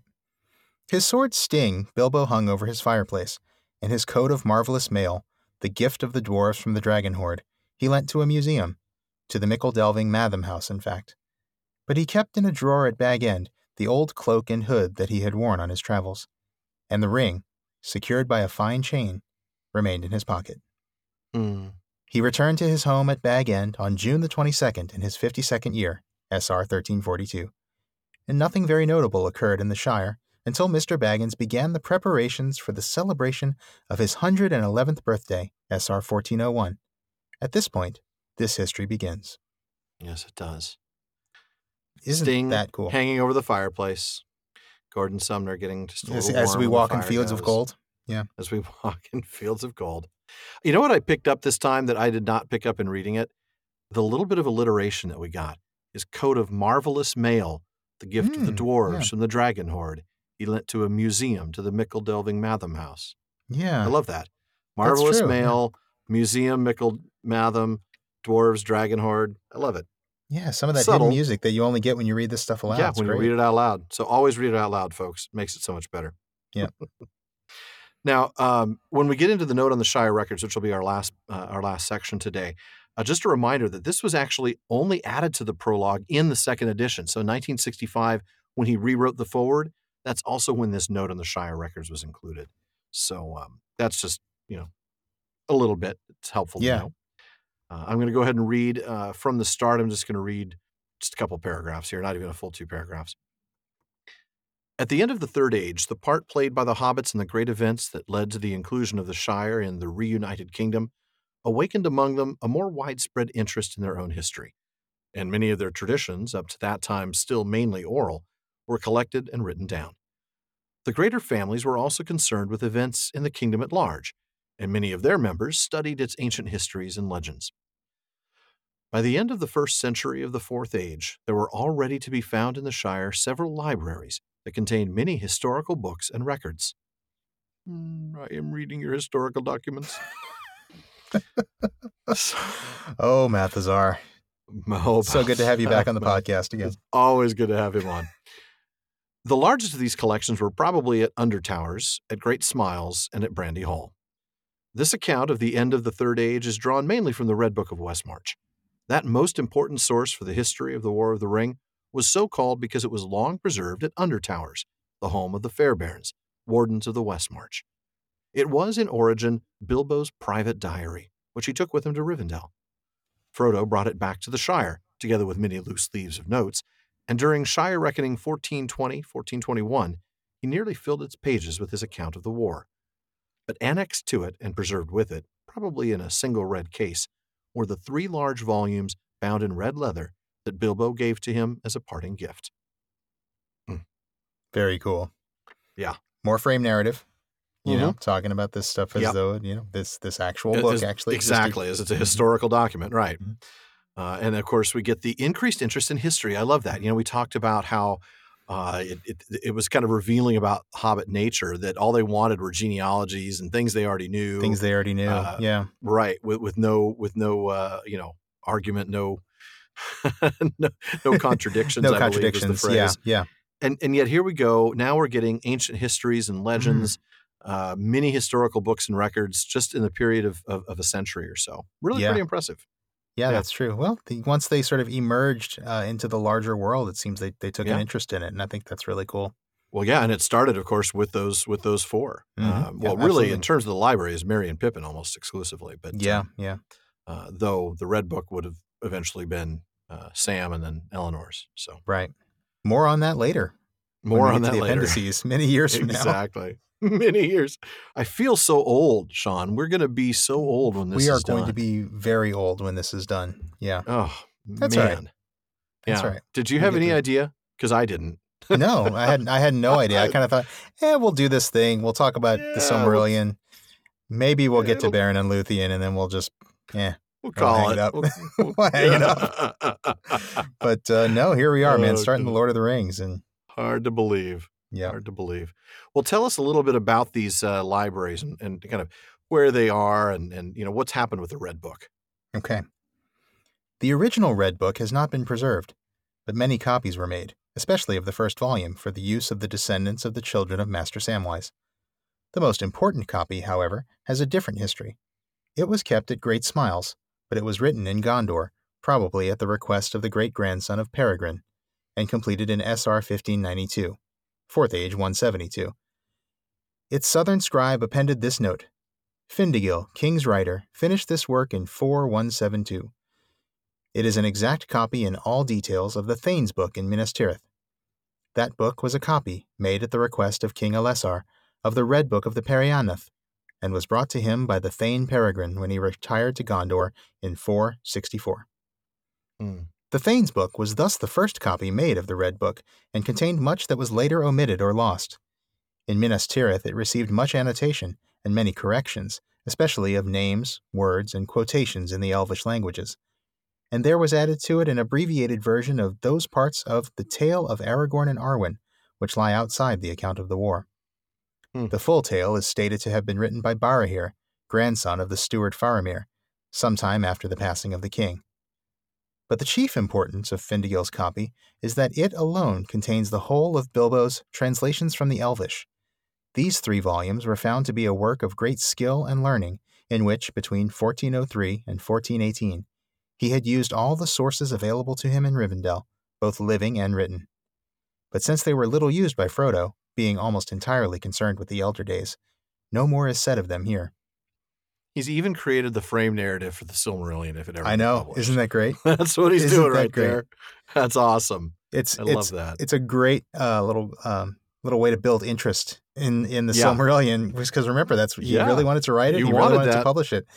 And can you imagine being a reader reading this for the first time and thinking, I want to know about that stuff. Oh, Where's Bilbo's that stuff? translations from the Elvish. I want that. Yeah, right. When am I going to get that? Tale of Aragorn and Arwen. When am I going to get that? Oh, you'll get that in the third You'll volume. get that at exactly, in Return of the King. The appendices. Really good stuff. And again, it looks like clearly we have all the hobbits that the 3 hobbits that left the Shire and came back to thank for that. I mean, Frodo too, but he didn't really have much to do with these. This is with the preservation of the children of Master Samwise. We have the great grandson of Peregrine, and Merry, of course, having a lot to do with the library at Brandy Hall. So anyway. I'm going to go ahead and read the last paragraph. I love the hint of their connection with Gondor and Rohan too. Pippin and Merry's connections with Gondor and Rohan. It's foreshadowing of what's going to be coming in the story. But that's true. I guess we'll get to that in a couple of years too. So I'm going to go ahead and read the last paragraph, and then we'll wrap up. All right. At Great Smiles, the books were of less interest to Shire folk, though more important for larger history. None of them was written by Peregrine, but he and his successors collected many manuscripts written by scribes of Gondor, mainly copies or summaries of histories or legends relating to Elendil and his heirs. Only here in the Shire were to be found extensive materials for the history of Numenor and the arising of Sauron. It was probably at Great Smiles that the Tale of Years was put together, with the assistance of material collected by Meriadoc. Though the dates given are often conjectural, especially for the Second Age, they deserve attention. It is probable that Meriadoc obtained assistance and information from Rivendell, which he visited more than once. There, though Elrond had departed, his sons long remained, together with some of the high elven folk. It is said that Celeborn went to dwell there after the departure of Galadriel. But there is no record of the day when at last he sought the Grey Havens, and with him went the last living memory of the elder days in Middle-earth. Wow. Man, there's a bittersweet ending there, isn't it? There is, yeah. I mean, It's the idea of the very last living memory of the the very elder last living days. memory of the elder days. Mm, Yeah. It's a reminder of something we talked about at the beginning of this episode, that Lord of the Rings is mhm. a story about the end and the The passing away end. of the elder days. Yeah. You're right. It really is. And we'll talk about this later. But this is a nice piece about Elrond, his Hmm. sons, as well as Celeborn and Galadriel, and what happens with them at the end. We learn that Galadriel leaves. We learn that Elrond leaves, and we learn that Celeborn stays for a while, and we learn that Elrond's sons stay, and we don't know anything about them. That's a We good know point. that Yeah. Celeborn does eventually leave, but we don't know about his sons. That is to Yeah. say, not Celeborn's sons, but Elrond's sons. Elrond's sons. Yeah. Yeah. There's one other thing I think about when I think of this, this idea of the end and the passing away of the elder days. We've talked before about the idea that Lord of the Rings is sort of an origin story for the human race, Yeah, how men came to be the rulers of Arda. exactly. We've actually been told recently that we haven't spent enough time on this, but if we haven't yet, let's make it abundantly clear. That Well, is yeah, one of the major themes of this story, is the passing right. away of the old things, the supernatural things, the elves and all that Hmm. stuff, and the rise of the dominion of men. Yeah. And so, Each age is that in miniature, really. I mean, when we go from that's true. Yeah.